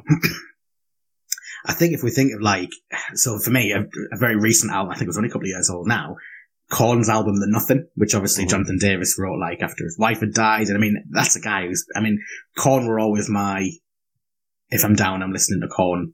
They put he's almost put everything on the table. Like, the darkest shit is just like, there you go. Yeah, and I'm not going to pretend I've had anything like that life experience. I haven't, but there's something quite cathartic about being able to kind of listen to that and feel that someone understands. But that album particularly, and again, so I was doing my training for my current post at the time, so I wasn't struggling with my mental health at the time. That album came out, and I mean, I've loved Korn for years. I think they've had some amazing albums. That, for me, controversial opinion, is probably their best album. I absolutely love The Nothing. I think it's an amazing album. Do you know much about the band Typo Negative? Have you listened to them much? I've listened to a little bit. I wouldn't say a lot. Typo's kind of that for me, and Typo's interesting because I think Typo, there is a genuine place of depression and mental illness and all that comes from the lyrical content and the guy, Prime, who is now deceased songwriter and all that kind of stuff. Yeah. And I think, but they did something so amazing with it. They put a sort of, you can kind of listen to it either way. Like, there's a satirical spin on a lot of things. It's humorous and hilarious, but there's also like a really, for lack of a better word, they got that goth label that's got that subtext that is dark. And that band in particular, for me, I could always listen to and be like almost like empowered by listening to that. And it's like, I identify with this depression and this misery and, and all those kind of things, but it's also making me laugh and it's making me fucking, pumped, and the music is cool. And another thing I love about that band is I think they did a great job of just combining, like they used to cover all these classic rock songs, and you can hear the Beatles influence. You got to kind of listen for it. I mean, there's the obvious Sabbath, but every time I ever saw them live, they would cover CCR, or Beatles, or Doors, or all these. They always had a couple, like Neil Young, Cinnamon Girl, Seals and Crofts, Summer Breeze, and they would always do it their own way. But they got this goth moniker. They had this slow, this vampire rock, but it was mixed with punk rock and metal and satire, and I just love that. Such a unique brand of that, and for me, probably like you're talking about with Korn, it was just something that, whether I was depressed or not, I could like tap into that part of me, and it's almost empowering in a way, right? It makes you feel better, It does. No, it really doesn't. I think that's the thing that I know, there'd be certain people in my life that would be thinking, why are you listening to that? So it's like, are you trying to make yourself feel worse, kind of thing? It's but it's the like, opposite. Yeah, exactly. The absolute opposite. And we're all different. And it's funny because because some people, they listen to good old, going down to the river and drinking beers in my buddy's country, and that makes them feel good. To me, I'm like, I'm fucking pissed now. Like, I don't like that. I don't identify with it. I hated high school. It's like, I want Typo Negative makes me feel good. You know what I mean? Like, so it's just, it's, everyone's different. Oh, totally. Anyway, back to Queen. Where were we? We skipped over In the Lap of the Gods, which is a sort of bookmark of side 1, side 2. Is that correct? It is. Yeah. Or, sorry. Well, actually, side 2. Yeah. It's so In the Lap of the Gods is the first and last track on side 2, right? Yeah, that's right. Yeah. Okay. So what's up with this tune? So what I'd say to anyone who is maybe doing a deep dive is, like, just the first time I listened to this album, so it was on CD, so at the time, like Roger Taylor lets out this like really like high screaming falsetto. Yes. And like, I think we even said on the episode where we covered it, I'm like, you know, brace yourself for it, because if you don't know what's coming, like, don't listen to the album on shuffle. Don't put it in a playlist on shuffle, because it does it like, I mean, the notes are crazy. Like, even those high notes on Bohemian Rhapsody, you presume they're Freddie, they're Roger, you know, and when you hear the gravelly voice of Roger, that range is amazing. So that at the very start is Roger Taylor, which blows my mind. I hope I don't have the wrong song here, because it made me think of Pink Floyd for a couple of reasons here. One, I think a lot of those times with like Floyd too, you'll hear some of the higher vocals, which is actually Richard Wright, not Gilmour sometimes, right? But also it made me think the first time I was listening to this, I don't know if it's this note you're talking about, but maybe it is, because it almost made me think of Great Gig in the Sky, Claire Torrey's soaring vocals. Yeah. It almost it's way up there. It almost sounds female, right? Kind of. Yeah, Is that probably the same vocal we're talking about? Yeah, I think so. And I think because again, it comes in towards the end, so I think they've put some kind of effect on Freddie's voice as well, where it sounds a bit slowed down or a bit deeper, and then Roger comes back in as they're kind of coming out of the song. And again, I think that they may be the bits. I'd never made that comparison before, but I think you're really right. I think it does remind me of Great Gig in the Sky. Yeah, it's pretty cool, man. And I never would have, and if I hadn't gone through and like listened to this and read about it a little bit, I would have never thought that. I just would have thought, oh, classic Mercury way up there in the stratosphere. But no, it's totally not, you know? That's the thing that's so cool about a lot of these bands too, is like you have these multiple singers. Seems like maybe back then more than now. I mean, you got great, I think of bands like Alice in Chains, who are great, you know, known for the harmonies and the dual singers, but a lot of bands, they have a front man, and then they layer they'll have the background vocals, but no one's going like, oh, Duff McKagan's a great singer. No defense to Duff. I love Duff and I love Guns N' Roses, but it's not like, you know, Jerry Cantrell, Lane Staley, or David Gilmour. Well, Waters has a weird ass voice, but it's pretty iconic. Or Lennon McCartney, right? I mean, it's like, you don't think of it in that same context. And so you kind of have this Ozzy or Axl or Mike Patton or whatever, right? And the other guys are supporting, but you don't think of them vocally. Whereas a lot of these older bands, it seems like they have these, everyone was just this like freaking, I mean, Queens must be the pinnacle of that, because like you're just listening to this insane harmony stuff all the time. It's like in Michael Anthony with Van Halen. Yeah. I think I'm such a sucker for a harmony. I think that comes from my love of Queen. Like even kind of that Rumours era Fleetwood Mac, where you've got kind of Lindsey Buckingham, Stevie Nicks, Christine McVie, kind of their voices just seem to work together like in this just most amazing way, which is, you know, without going too much into kind of the trials and tribulations of Fleetwood Mac, like I think it's such a shame that Lindsay's not in that band anymore, like, because again, you know, it's I think you need all of them. It's you know, they're all a vital piece of that puzzle, at least for that era of Fleetwood Mac. You know, obviously I know much more before that. That's the thing about those multi-singer bands. It's kind of weird. I mean, even when you have like AC/DC and Bon Scott, you know, I mean, they're so iconic, but Brian Wilson, for God's sake. Brian Johnson. It's not the freaking Beach Boys, man. Brian Johnson came in. By the way, speaking of the Beach Boys, I heard one of the funniest damn things the other day. I just cracked me up, and I love it. You know the band, the Melvins? You know much about those guys? So, I mean, the Melvins put out an album like every 15 minutes. They're just insanely prolific. They're always touring. I love the Melvins. They're awesome. I love them. And I didn't even know they had something new out, because there's always something new out. And the first track, I don't think it's a cover record, but the first track is called I Fuck Around. And I was like, okay, click, play. And it's a cover of the old I Run Around, I think, by the Beach Boys, but instead of I run around, I get around. Yeah. All it is, fuck around, I fuck around, I fuck around. And they've got all the fucking Beach Boys. It's absolutely hilarious, dude. I cannot get enough of it. It's just amazing. As soon as we're finished, that's what I'm listening to. Dude, I Fuck Around by the Melvins. Like, Grammy, please, it's the best. Anyway. Hey, talking about Brian Johnson, I mean, obviously he's from Newcastle, which is just up the road from Durham. And it's so funny, because obviously, people who haven't heard him talk, I always think that's a really funny thing, because obviously you hear that AC/DC screechy vocal, and he's like, I'm Brian Johnson. Like, a joke. Like, and I played it to my older sister, because my nephew's really getting into AC/DC. And I was like, oh, do you want to hear I was like, listen to this, he'll not, because he's from Newcastle. She's like, easy. Played it, I think it's because he did this Mint TV series where he like, he goes to visit all these rock stars, so he like interviewed Sting and Mick Fleetwood and Dave Grohl and all these people, and like just talks about their career.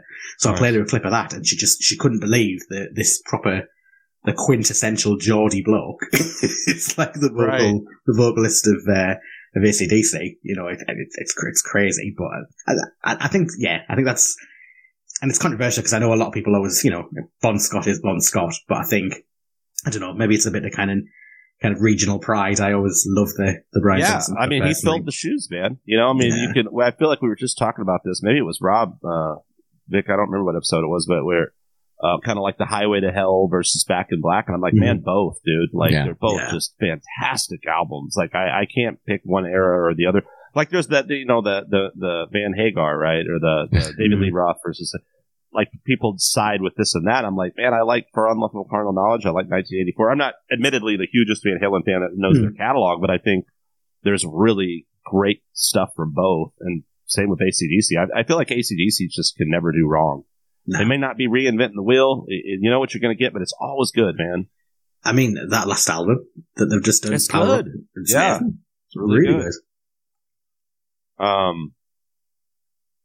Stone Cold Crazy, like, you would think, like, we could just... First of all, one thing I noticed about this track, it's really short. I don't think Metallica's version was that short. They must have added some stuff, unless I'm wrong. I don't know if maybe the solo was a bit longer, possibly. To be fair, I've never put them side by side, but like I said before, I saw them play that at Nebworth, which was just amazing, because obviously Nebworth for Queen fans is pretty hallowed ground, because that was Queen's last ever gig with Freddie, and it was the Sonosphere Festival, and I was actually working there as like, I was working in the VIP campsite, and they basically said, like, if you get everyone ushered in, you know, show them to their tents in the VIP campsite, you can go and see whatever bands you want over the weekend, and Metallica were the last band on, so I was like, right, perfect. Went along to see Metallica. It was during the World Magnetic Tour, so it was probably about 10 years ago now, but it was... They did Stone Cold Crazy at the end, and it was amazing, absolutely amazing. That song, what was Freddie Mercury's prior band? So there was a few. So he was in a band called Wreckage. That was but then obviously Brian and Roger were in a band called Smile. I think that's one of the few songs until later on, like later in the 80s. I think that's one of the few songs in the 70s that's credited to all four of them. I read because it sounded like it had its like embryonic state in Mercury's band, maybe, but they apparently it's credited to all four because they couldn't remember who wrote the lyrics. That's what I read. I don't know if it's accurate or not. I mean, I think to be fair, I think like even those early Queen gigs, I think they were playing Stone Cold Crazy. I think it is like you're right. Yeah, one of the first. But then for whatever reason, it didn't make those initial two albums. And I think it would have fitted in really nicely on the first album, actually. Well, back to the thrash metal thing, man. I mean, that's pretty freaking hard rock for. I mean, they're playing that in the early 70s, and that's pretty freaking heavy. Totally. And I think that's what, once you dive in, for me, it's just like going down a rabbit hole, because the greatest hits are great, particularly, you know what I mean? Like we say, great rock band in the 70s, great pop band in the 80s. But when you dig into all of those albums, there's just so much going on. And, you know, all these kind of things where you think, oh, well, were they one of the first to do this? Or were they trying to do this here? Or what was going on? And, you know, even then you dive into the solo stuff, and then that's another rabbit hole altogether. It's just so much to get stuck into.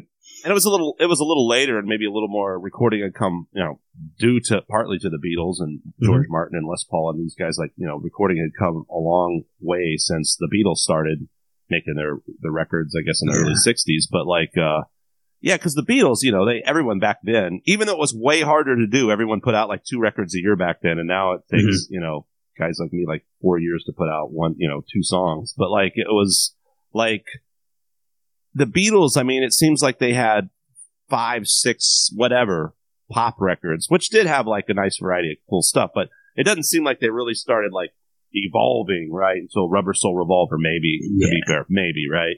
Whereas Queen, like right off the bat, here we got this album that's just like freaking, you know, Abbey Road. It's freaking got everything, you know? Yeah. And I think even like, so Queen 2, which if you walk up the stairs in my house, we've got like a framed copy of Queen 2, because it's the Bohemian Rhapsody pose, like at the very top of the stairs. Right. And like, even that, so just read stuff like, so it's not side A and side B, it's the black side and the white side. You know what I mean? And I just the way that they kind of thought about the whole presentation of it all. And I've just ordered, because it's just been re-released, because I couldn't get my hands on it the last time. There's this like amazing box set of all their studio albums on vinyl, which has set me back quite a bit.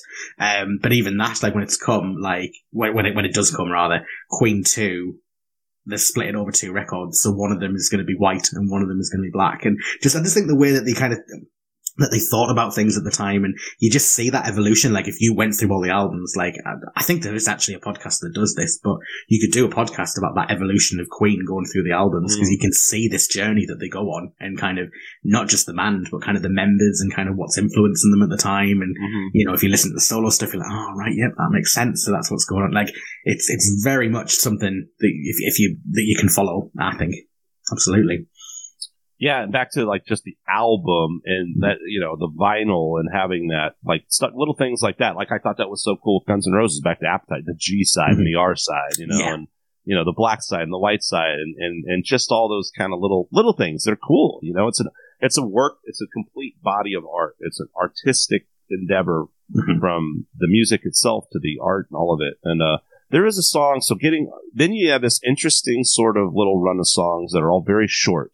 Yeah, and we were talking about Misfire a little bit, but like Dear Friends, Misfire, really short little songs, right?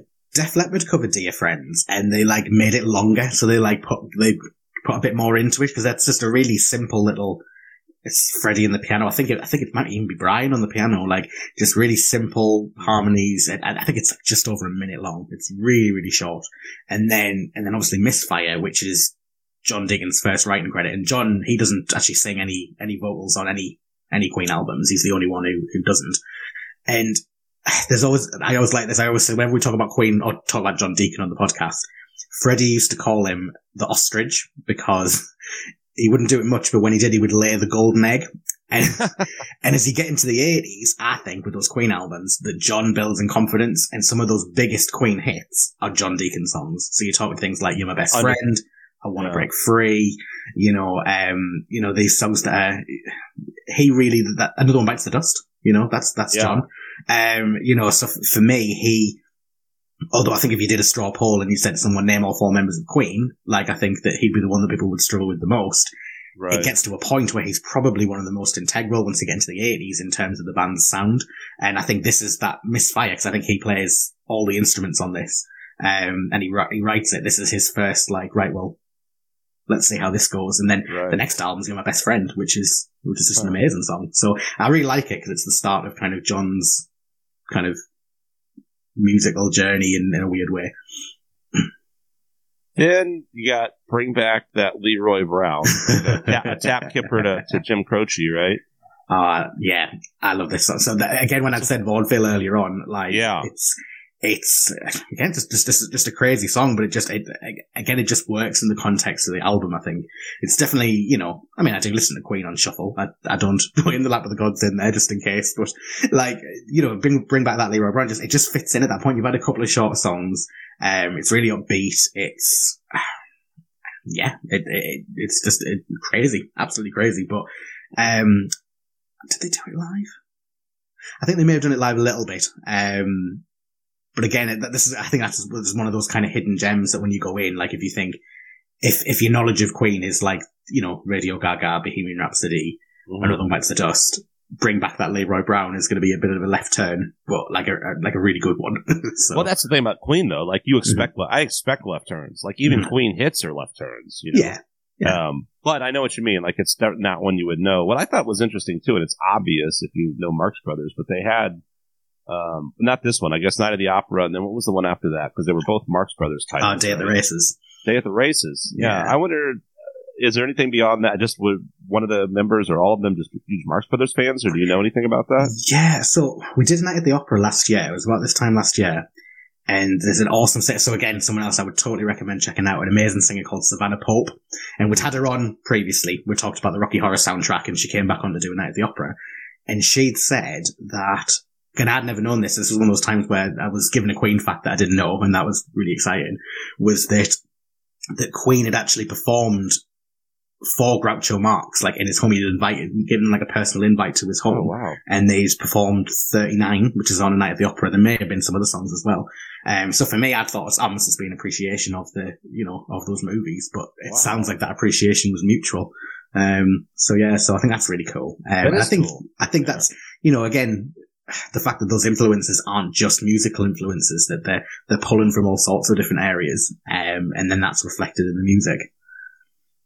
Yeah, I mean, maybe, the musicality of the Marx Brothers themselves even, right? And then, but then also the kind of the quirkiness of the comedy. Now, one thing that hit me when I heard She Makes Me, I think, Brian May tune has got acoustic guitar. This almost felt to me like I got a little bit of vibe of something that didn't come till quite a bit later, like Crazy Little Thing Called Love almost felt like a little, not, you know what I mean? Like just something about the vibe in the acoustic guitar. I love this. It's one of my favorites. But again, I'm as much as I love Freddie, I'm very much a sucker for those on the Queen albums where it's Roger or Brian singing, because I just love that variety. That's right. That's all Brian. Yeah, you're right. It's him on vocals too. Yeah, and I think it's an interesting one because from what I gather, I don't think it's a hugely popular one with people. Like I've never heard people really rave about how it's this amazing song. From day one, it really kind of struck me. It's just got this really kind of, it's just got this real vibe about it. I can't even describe the word that I'm thinking. And then there's some sounds at the end that he's called kind of New York nightmare sounds. Right. Kind of yeah. And I just think it's, because there are some albums where, Brian maybe does a couple of vocals and it's just this track, obviously, with his health problems, I think, at the time. But it's really, I just think, I think for me, it's a standout track. It's one of my favorites on the album. But I don't know if I'm kind of in the minority with that one. Well, with you picking this album, which is, it's impossible, right? You're like, I'll pick Appetite because it was like what kind of started me on that path, I guess. That's why I picked it, but I could pick a number of albums. But one thing obviously in common with this or Appetite or whatever is like there are no bad tracks, right? Mm-hmm. I mean, you might have your favorites, they're the hits or whatever, but there's just like, listen to this album, there's like no moment when I was like, and there's a few Queen songs where I'm just like, Mm-hmm. Yeah. I mean, when you write that many freaking songs, like not everything's going to be Bohemian Rhapsody, but like, man, it's like really solid start to finish. And then tell us about the reprise. So what is the deal with the bookmarks on the B-side of this? So it's a very different song, isn't it? So it's kind of in the Lap of the Gods revisited. Mm-hmm. And it's a bit more, I think this was one of the first ones that became a bit of an anthem for them live. So I've obviously seen obviously not in the flesh, but seen performances of them doing in the Lap of the Gods revisited. Again, I think that those songs are part of that Rye world that he's kind of built with his like imagination and his sister and all this kind of stuff. So I think there's quite a few tracks laid on those first three albums that are part of this sort of imaginary world that he created. And I'd actually found there was a guy on Facebook who's actually obviously a massive Queen fan, and he's written a book, all like a fantasy novel, all about this magical world that Freddie created and kind of based off all the songs and this, that, and the other, and he's trying to get it published at the moment. Wow. So that's something I'm keeping an eye on because I'd love to read it just to kind of see, because again, obviously, so that all that creativity from Queen is obviously really, I think he's from New Zealand or Australia. It's just created this real kind of, obviously really inspired him to kind of write this story. But I think it's cool that there's so many. I'd have to have a bit of a look back through them all. I know there's like My Fairy King on the first album, and March of the Black Queen on the second album, and there's quite a few of them that all fit into this kind of, like obviously all Freddie songs, and they all fit into this narrative of like this magical world called Rye. And I think that's what In the Lap of the Gods is. I think that the bookend in the album, I think that that may be the last time, because I'm sure, I don't think A Night at the Opera's got anything like that. I think that's probably the last one. Yeah, it was like kind of that segue point from that fantasy, which is like kind of a common theme with progressive, right? Like you think of Rush lyric, right? You think of that, a lot of that kind of fairy tale-esque sort of lyrical content. But then they kind of got away from that Queen, right? From here on out, it wasn't so much back to that. Because I think even like, obviously people have debated for years what Bohemian Rhapsody is about, and in some ways I don't really want to know what it's about. I mean, me and Savannah had she had a lot of thoughts on it. I think we was talking about half an hour about Bohemian Rhapsody when we covered A Night at the Opera.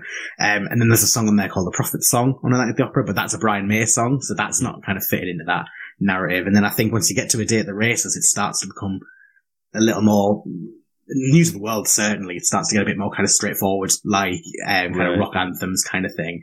And then obviously as we get into the 80s, jazz, actually, I was saying about jazz. That's probably an album I don't listen to very much. Jazz is another album that's just all over the place. Yeah. Ironically, I don't think there's any kind of jazz influence on that album at all. Yeah, I was wondering what's up with the title for that album. Yeah. I don't really know, to be fair.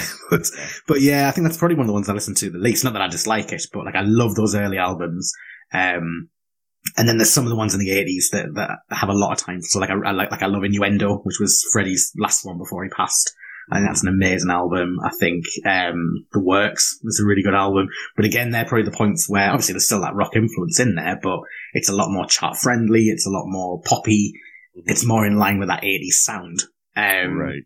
There was no getting away from that sound, like when the 80s hit. And it had it in the 70s, but it was like kind of cool. And then, I'm not saying the 80s wasn't, it was just different, but yeah, it's like you weren't going to get away from the synths and it was just, exactly. It was going to happen. Hey, speaking of the 80s and that, 80s sound for like pop synth and all that kind of music, guys from your neck of the woods. Now, I could be completely 1,000% wrong. Where's Sting from? Somewhere in that area or no? So Sting's Newcastle, yeah. He's in Newcastle. Yeah. What about Duran Duran? I think Duran Duran are a bit further. I think they're a bit further south. Okay. I'm going to look that up because I'm not sure actually. But I think in my head, they've always just been further south. I think it's more like say, Brian Johnson, Sting, Mark Knopfler. They're kind of Mark Knopfler. Okay. Yeah. Wow. Yeah.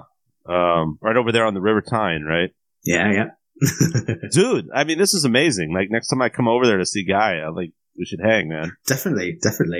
Talking about Sting, actually. So during obviously Durham Cathedral, I've been lucky enough to see Sting only once.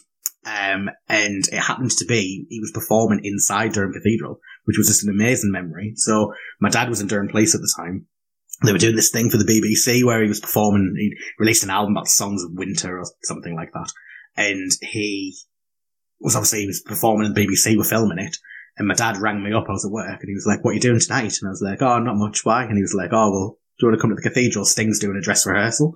So we went in, obviously there were other people there, but like we sat and watched, and what was great was he performed the song he's going to perform on the special. But there's a song from his album Brand New Day called Ghost Story, which I've always loved.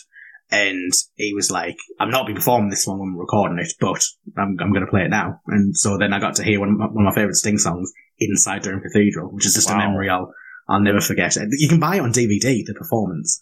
But it was Brand New Day. What year was that album? I want to say 99. That wasn't the one with If I Ever Lose My Faith, was it? No, that was earlier. I feel like that was 10 Summoners Tales, possibly. Brand New Day had Desert Rose. Oh, okay. Yeah. That's where he started kind of, shortly after that he went off in a bit of a indulgent direction for a little while, and he's recently kind of jumped back into.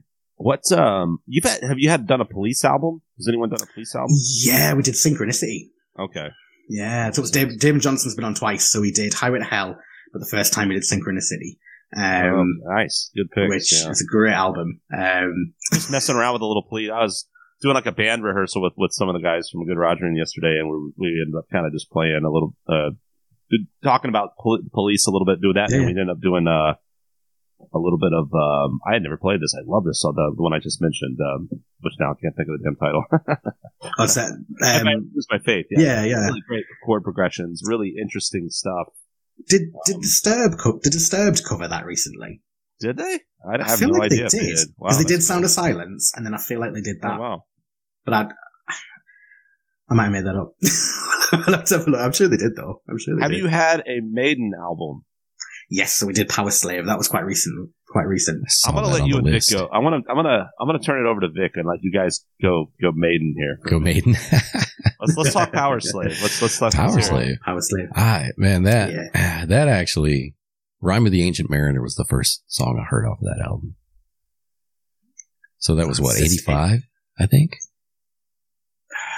84, 85, yeah. 85. I think you might be on. I think you're on the money there. I think it's 85. I think it's so for me. I mean, I think to be fair, like with Maiden, 80s Maiden albums, I don't think you can go wrong. To be honest, I think they're all amazing.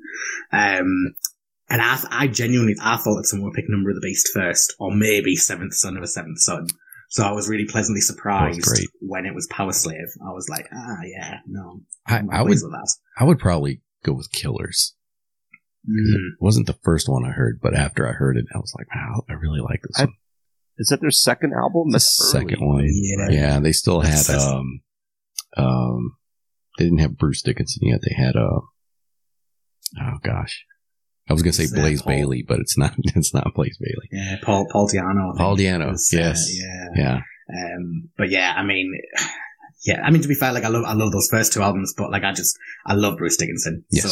So he can do no wrong in my eyes. But I mean, even that album Senjutsu this year, like, I know some people don't like the kind of the proggy direction they've gone in. I really like it. I dig it. And that album, like I ordered it on vinyl. I was at work through the day, turned up. My wife was on night shift, so that was one of those lights off, headphones. Let's just enjoy this as it should be. After you sang Beth, then you were able to listen. After I sang Beth, so I sang Beth by Case, and then I came downstairs.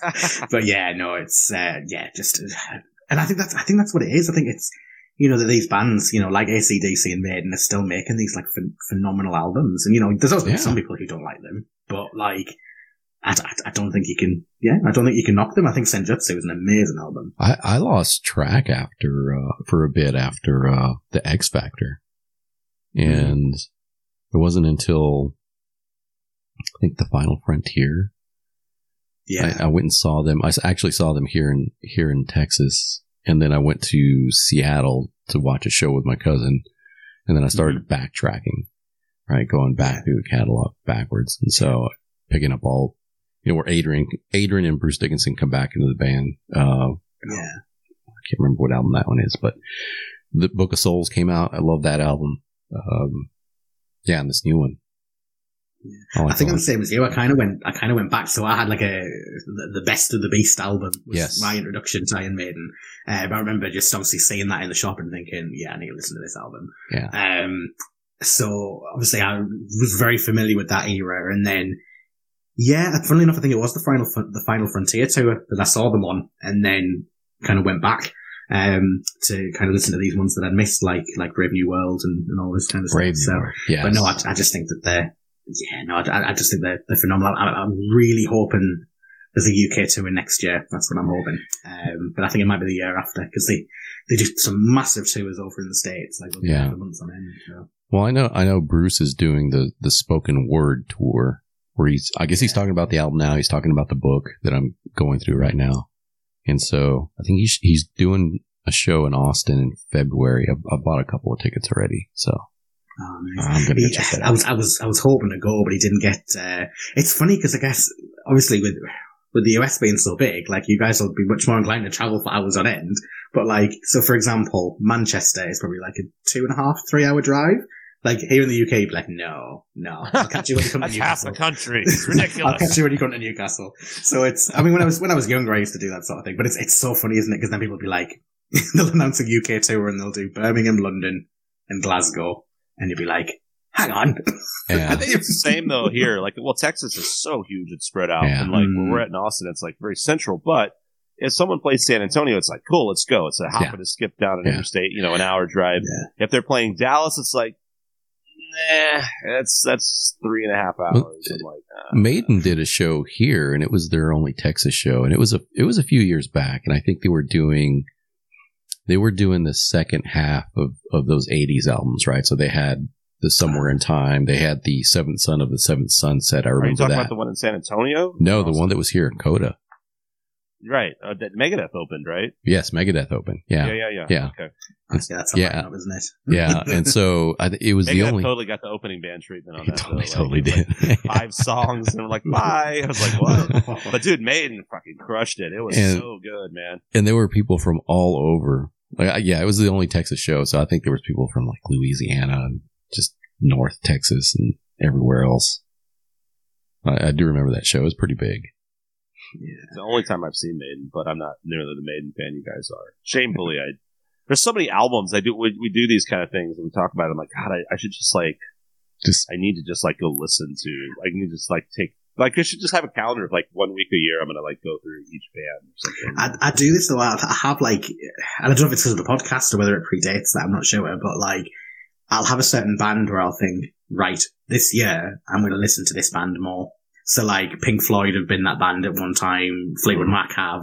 Last year it was Rush, like, where I think like, right, well, I like the hits, I like this, I like that, but I'm going to really dive into these and I'm really going to kind of dig in, and, that's when I usually then start geeking out on like documentaries and biographies and all of that kind of stuff. So It's always nice to be doing that.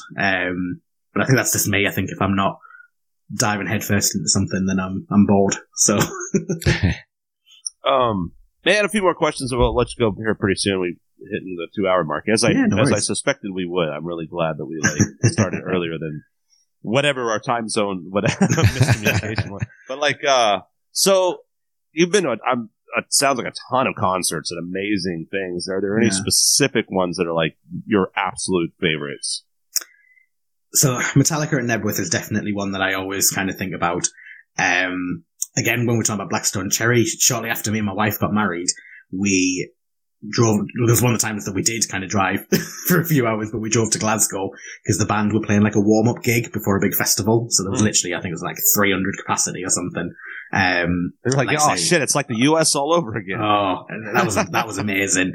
To be fair, even that Roger Taylor one that I was just talking about, actually, I mean, like I say, I've been looking, I saw Queen with Paul Rodgers twice. That was great. I saw them with Adam Lambert. That was great. But to see Roger Taylor like doing that solo stuff and those kind of deeper cuts, and, he did Radio Gaga and all that kind of stuff as well. But, and I was right at the front for that as well. So it was, that was pretty special. Aerosmith. I saw Aerosmith at Hyde Park and they were phenomenal. What tour was that? So it was 2007.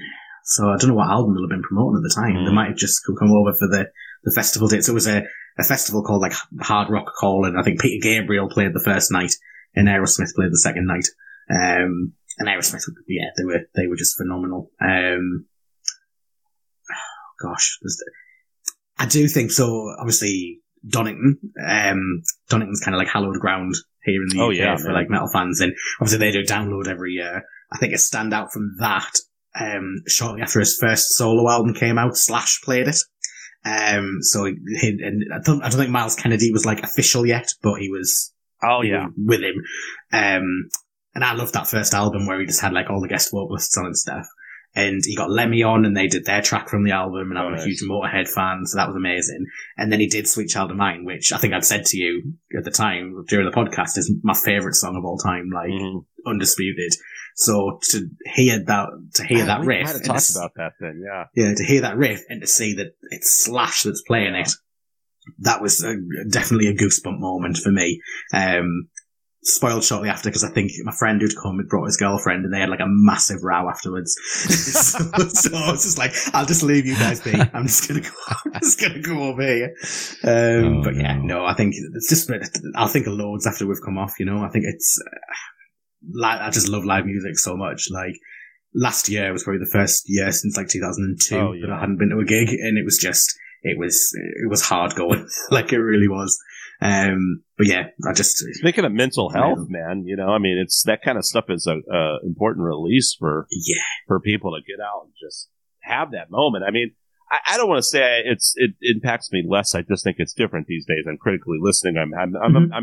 But I mean, we all remember being a teen or when you go to your first concert. My first concert was Guns N' Roses, Metallica, and Faith No More. To this day, 3 of my all-time favorite bands. Yeah. I mean, God, unbelievable. I mean, just the impact and how amazing that was, and so many concerts since, and just getting something different from each. But yeah, I mean, it's not to say that you can't get cool things from watching videos and live streams or whatever, but man, being there in the moment and experiencing that is just second to none.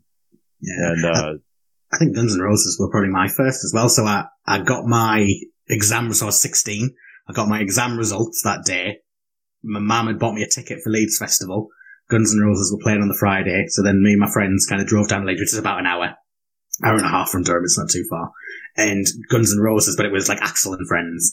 Yeah, it was when Bumblefoot was playing with him, right? I don't think he joined. Or was it Buckethead? It was Buckethead. So I've seen them with Bumblefoot. Yeah, same. Okay. But Buckethead was like, it was awesome. Like, Buckethead's great, man. Yeah. That was one of my kind of big memories of that night was obviously when he was like doing his solo and juggling nunchucks and all of this crazy stuff. I remember when I saw him like solo and I was like, wait, where's the band? I didn't realize it was just him and backing. I was kind of like, oh man, okay, well I thought it was going to be but it didn't matter, man. He was so entertaining. He's so good. And then that whole thing, he does the robot and the nunchucks. Yeah. It's just like, dude, this is amazing. Yeah, Buckethead's really awesome. I mean, it's been postponed twice because of COVID, but we're hoping to go and see Guns N' Roses in Glasgow, funnily enough, next year. So it'll be nice to see them with Slash and Duff, because I saw them with Buckethead, and then obviously Bumblefoot was there in 2006 when I saw them last. And they didn't have a great reception. I think that's Axl was kind of at the height of his sort of diva stage, and he stormed off a couple of times. Oh boy. People were chanting for Metallica who'd been on the night before, and so it takes you back to the 90s. It was, and I mean, to be fair, like towards the end, it got really good because I'm sure like Izzy Stradlin came on and Sebastian Bach and all of these, like, dude. Izzy Stradlin. I didn't think that guy had done anything like that. Surprises me. That's amazing. Yeah, I know. So it was just like it was just awesome, but like it was just the start. At one point because he'd slipped and he'd fallen, and I think he was just a bit embarrassed and he walked off, so people started booing. And he Axl came over the PA just like, I'm trying to have a nice time. Like, we'll try this again. Him and Dave Mustaine, they are some cranky bastards. That's what I was thinking.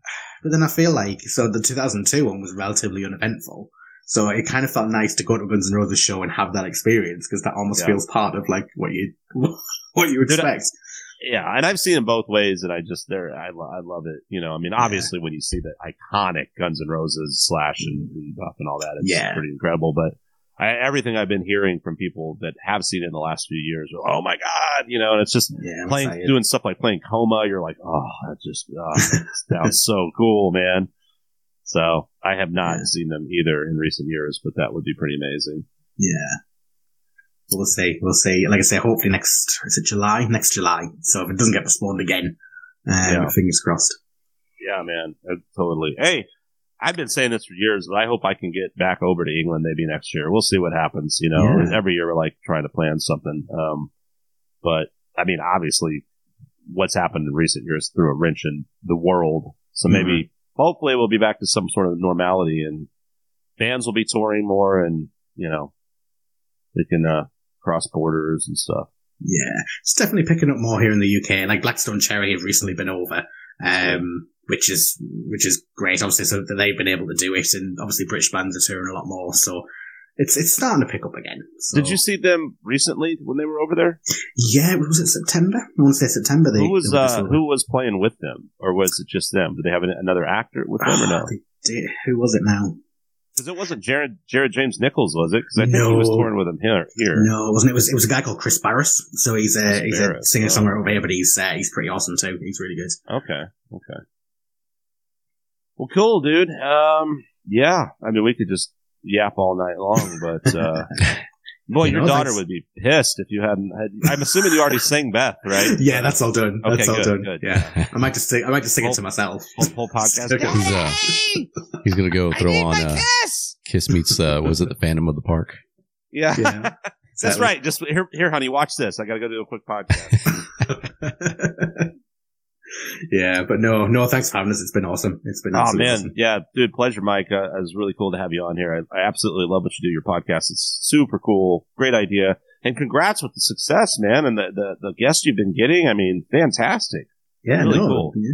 Like I say, I'm taking a bit of a break now. Like I say, I've started a new role at work, which is obviously taking a lot of my time, and we're planning to move house. So then there's going to be a whole new studio kitted out there ready for the next season of my classic album. So yeah, but hopefully that's good, though. in the new totally, all good stuff. So hopefully in the new year we'll get cracking with some new episodes. And as the crowned victor of best album of the first couple of seasons, I get to come back. Oh, totally, absolutely. Yeah. To be fair, Abbey Road or Pink Floyd would be awesome choices. Now, has that been picked yet? Has Abbey Road been picked? Wow. No. If Abbey Road has not been picked by the time I come back, like that's going to have to probably be it. Cool. So cool, man. Well, all right, brother. Have a wonderful night. Thanks again for coming on, Mike Norris. My Classic Podcast, everybody. My classic album. Damn it. We're not talking about fucking podcast. We're talking about albums, for crying out loud. My classic album. This dude is cool. He knows his shit.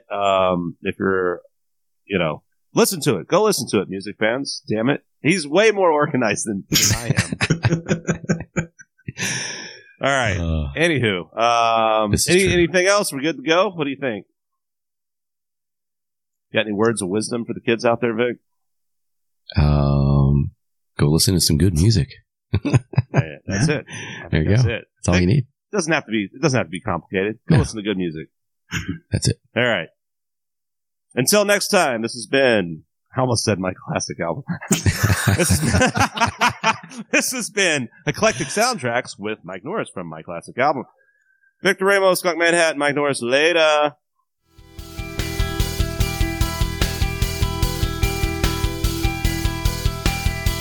Hey folks, that concludes another episode of the podcast. Guest links will be available in the show notes. We'd like to thank our friends at Top Shelf Music for showcasing the podcast on their site. Be sure and check them out at topshelfmusicmag.com for the latest music news, reviews, and events. We'd also like to thank the folks over at Tragan Guitars, Godin Guitars, Ernie Ball Strings, and 5 Iron Woodworks.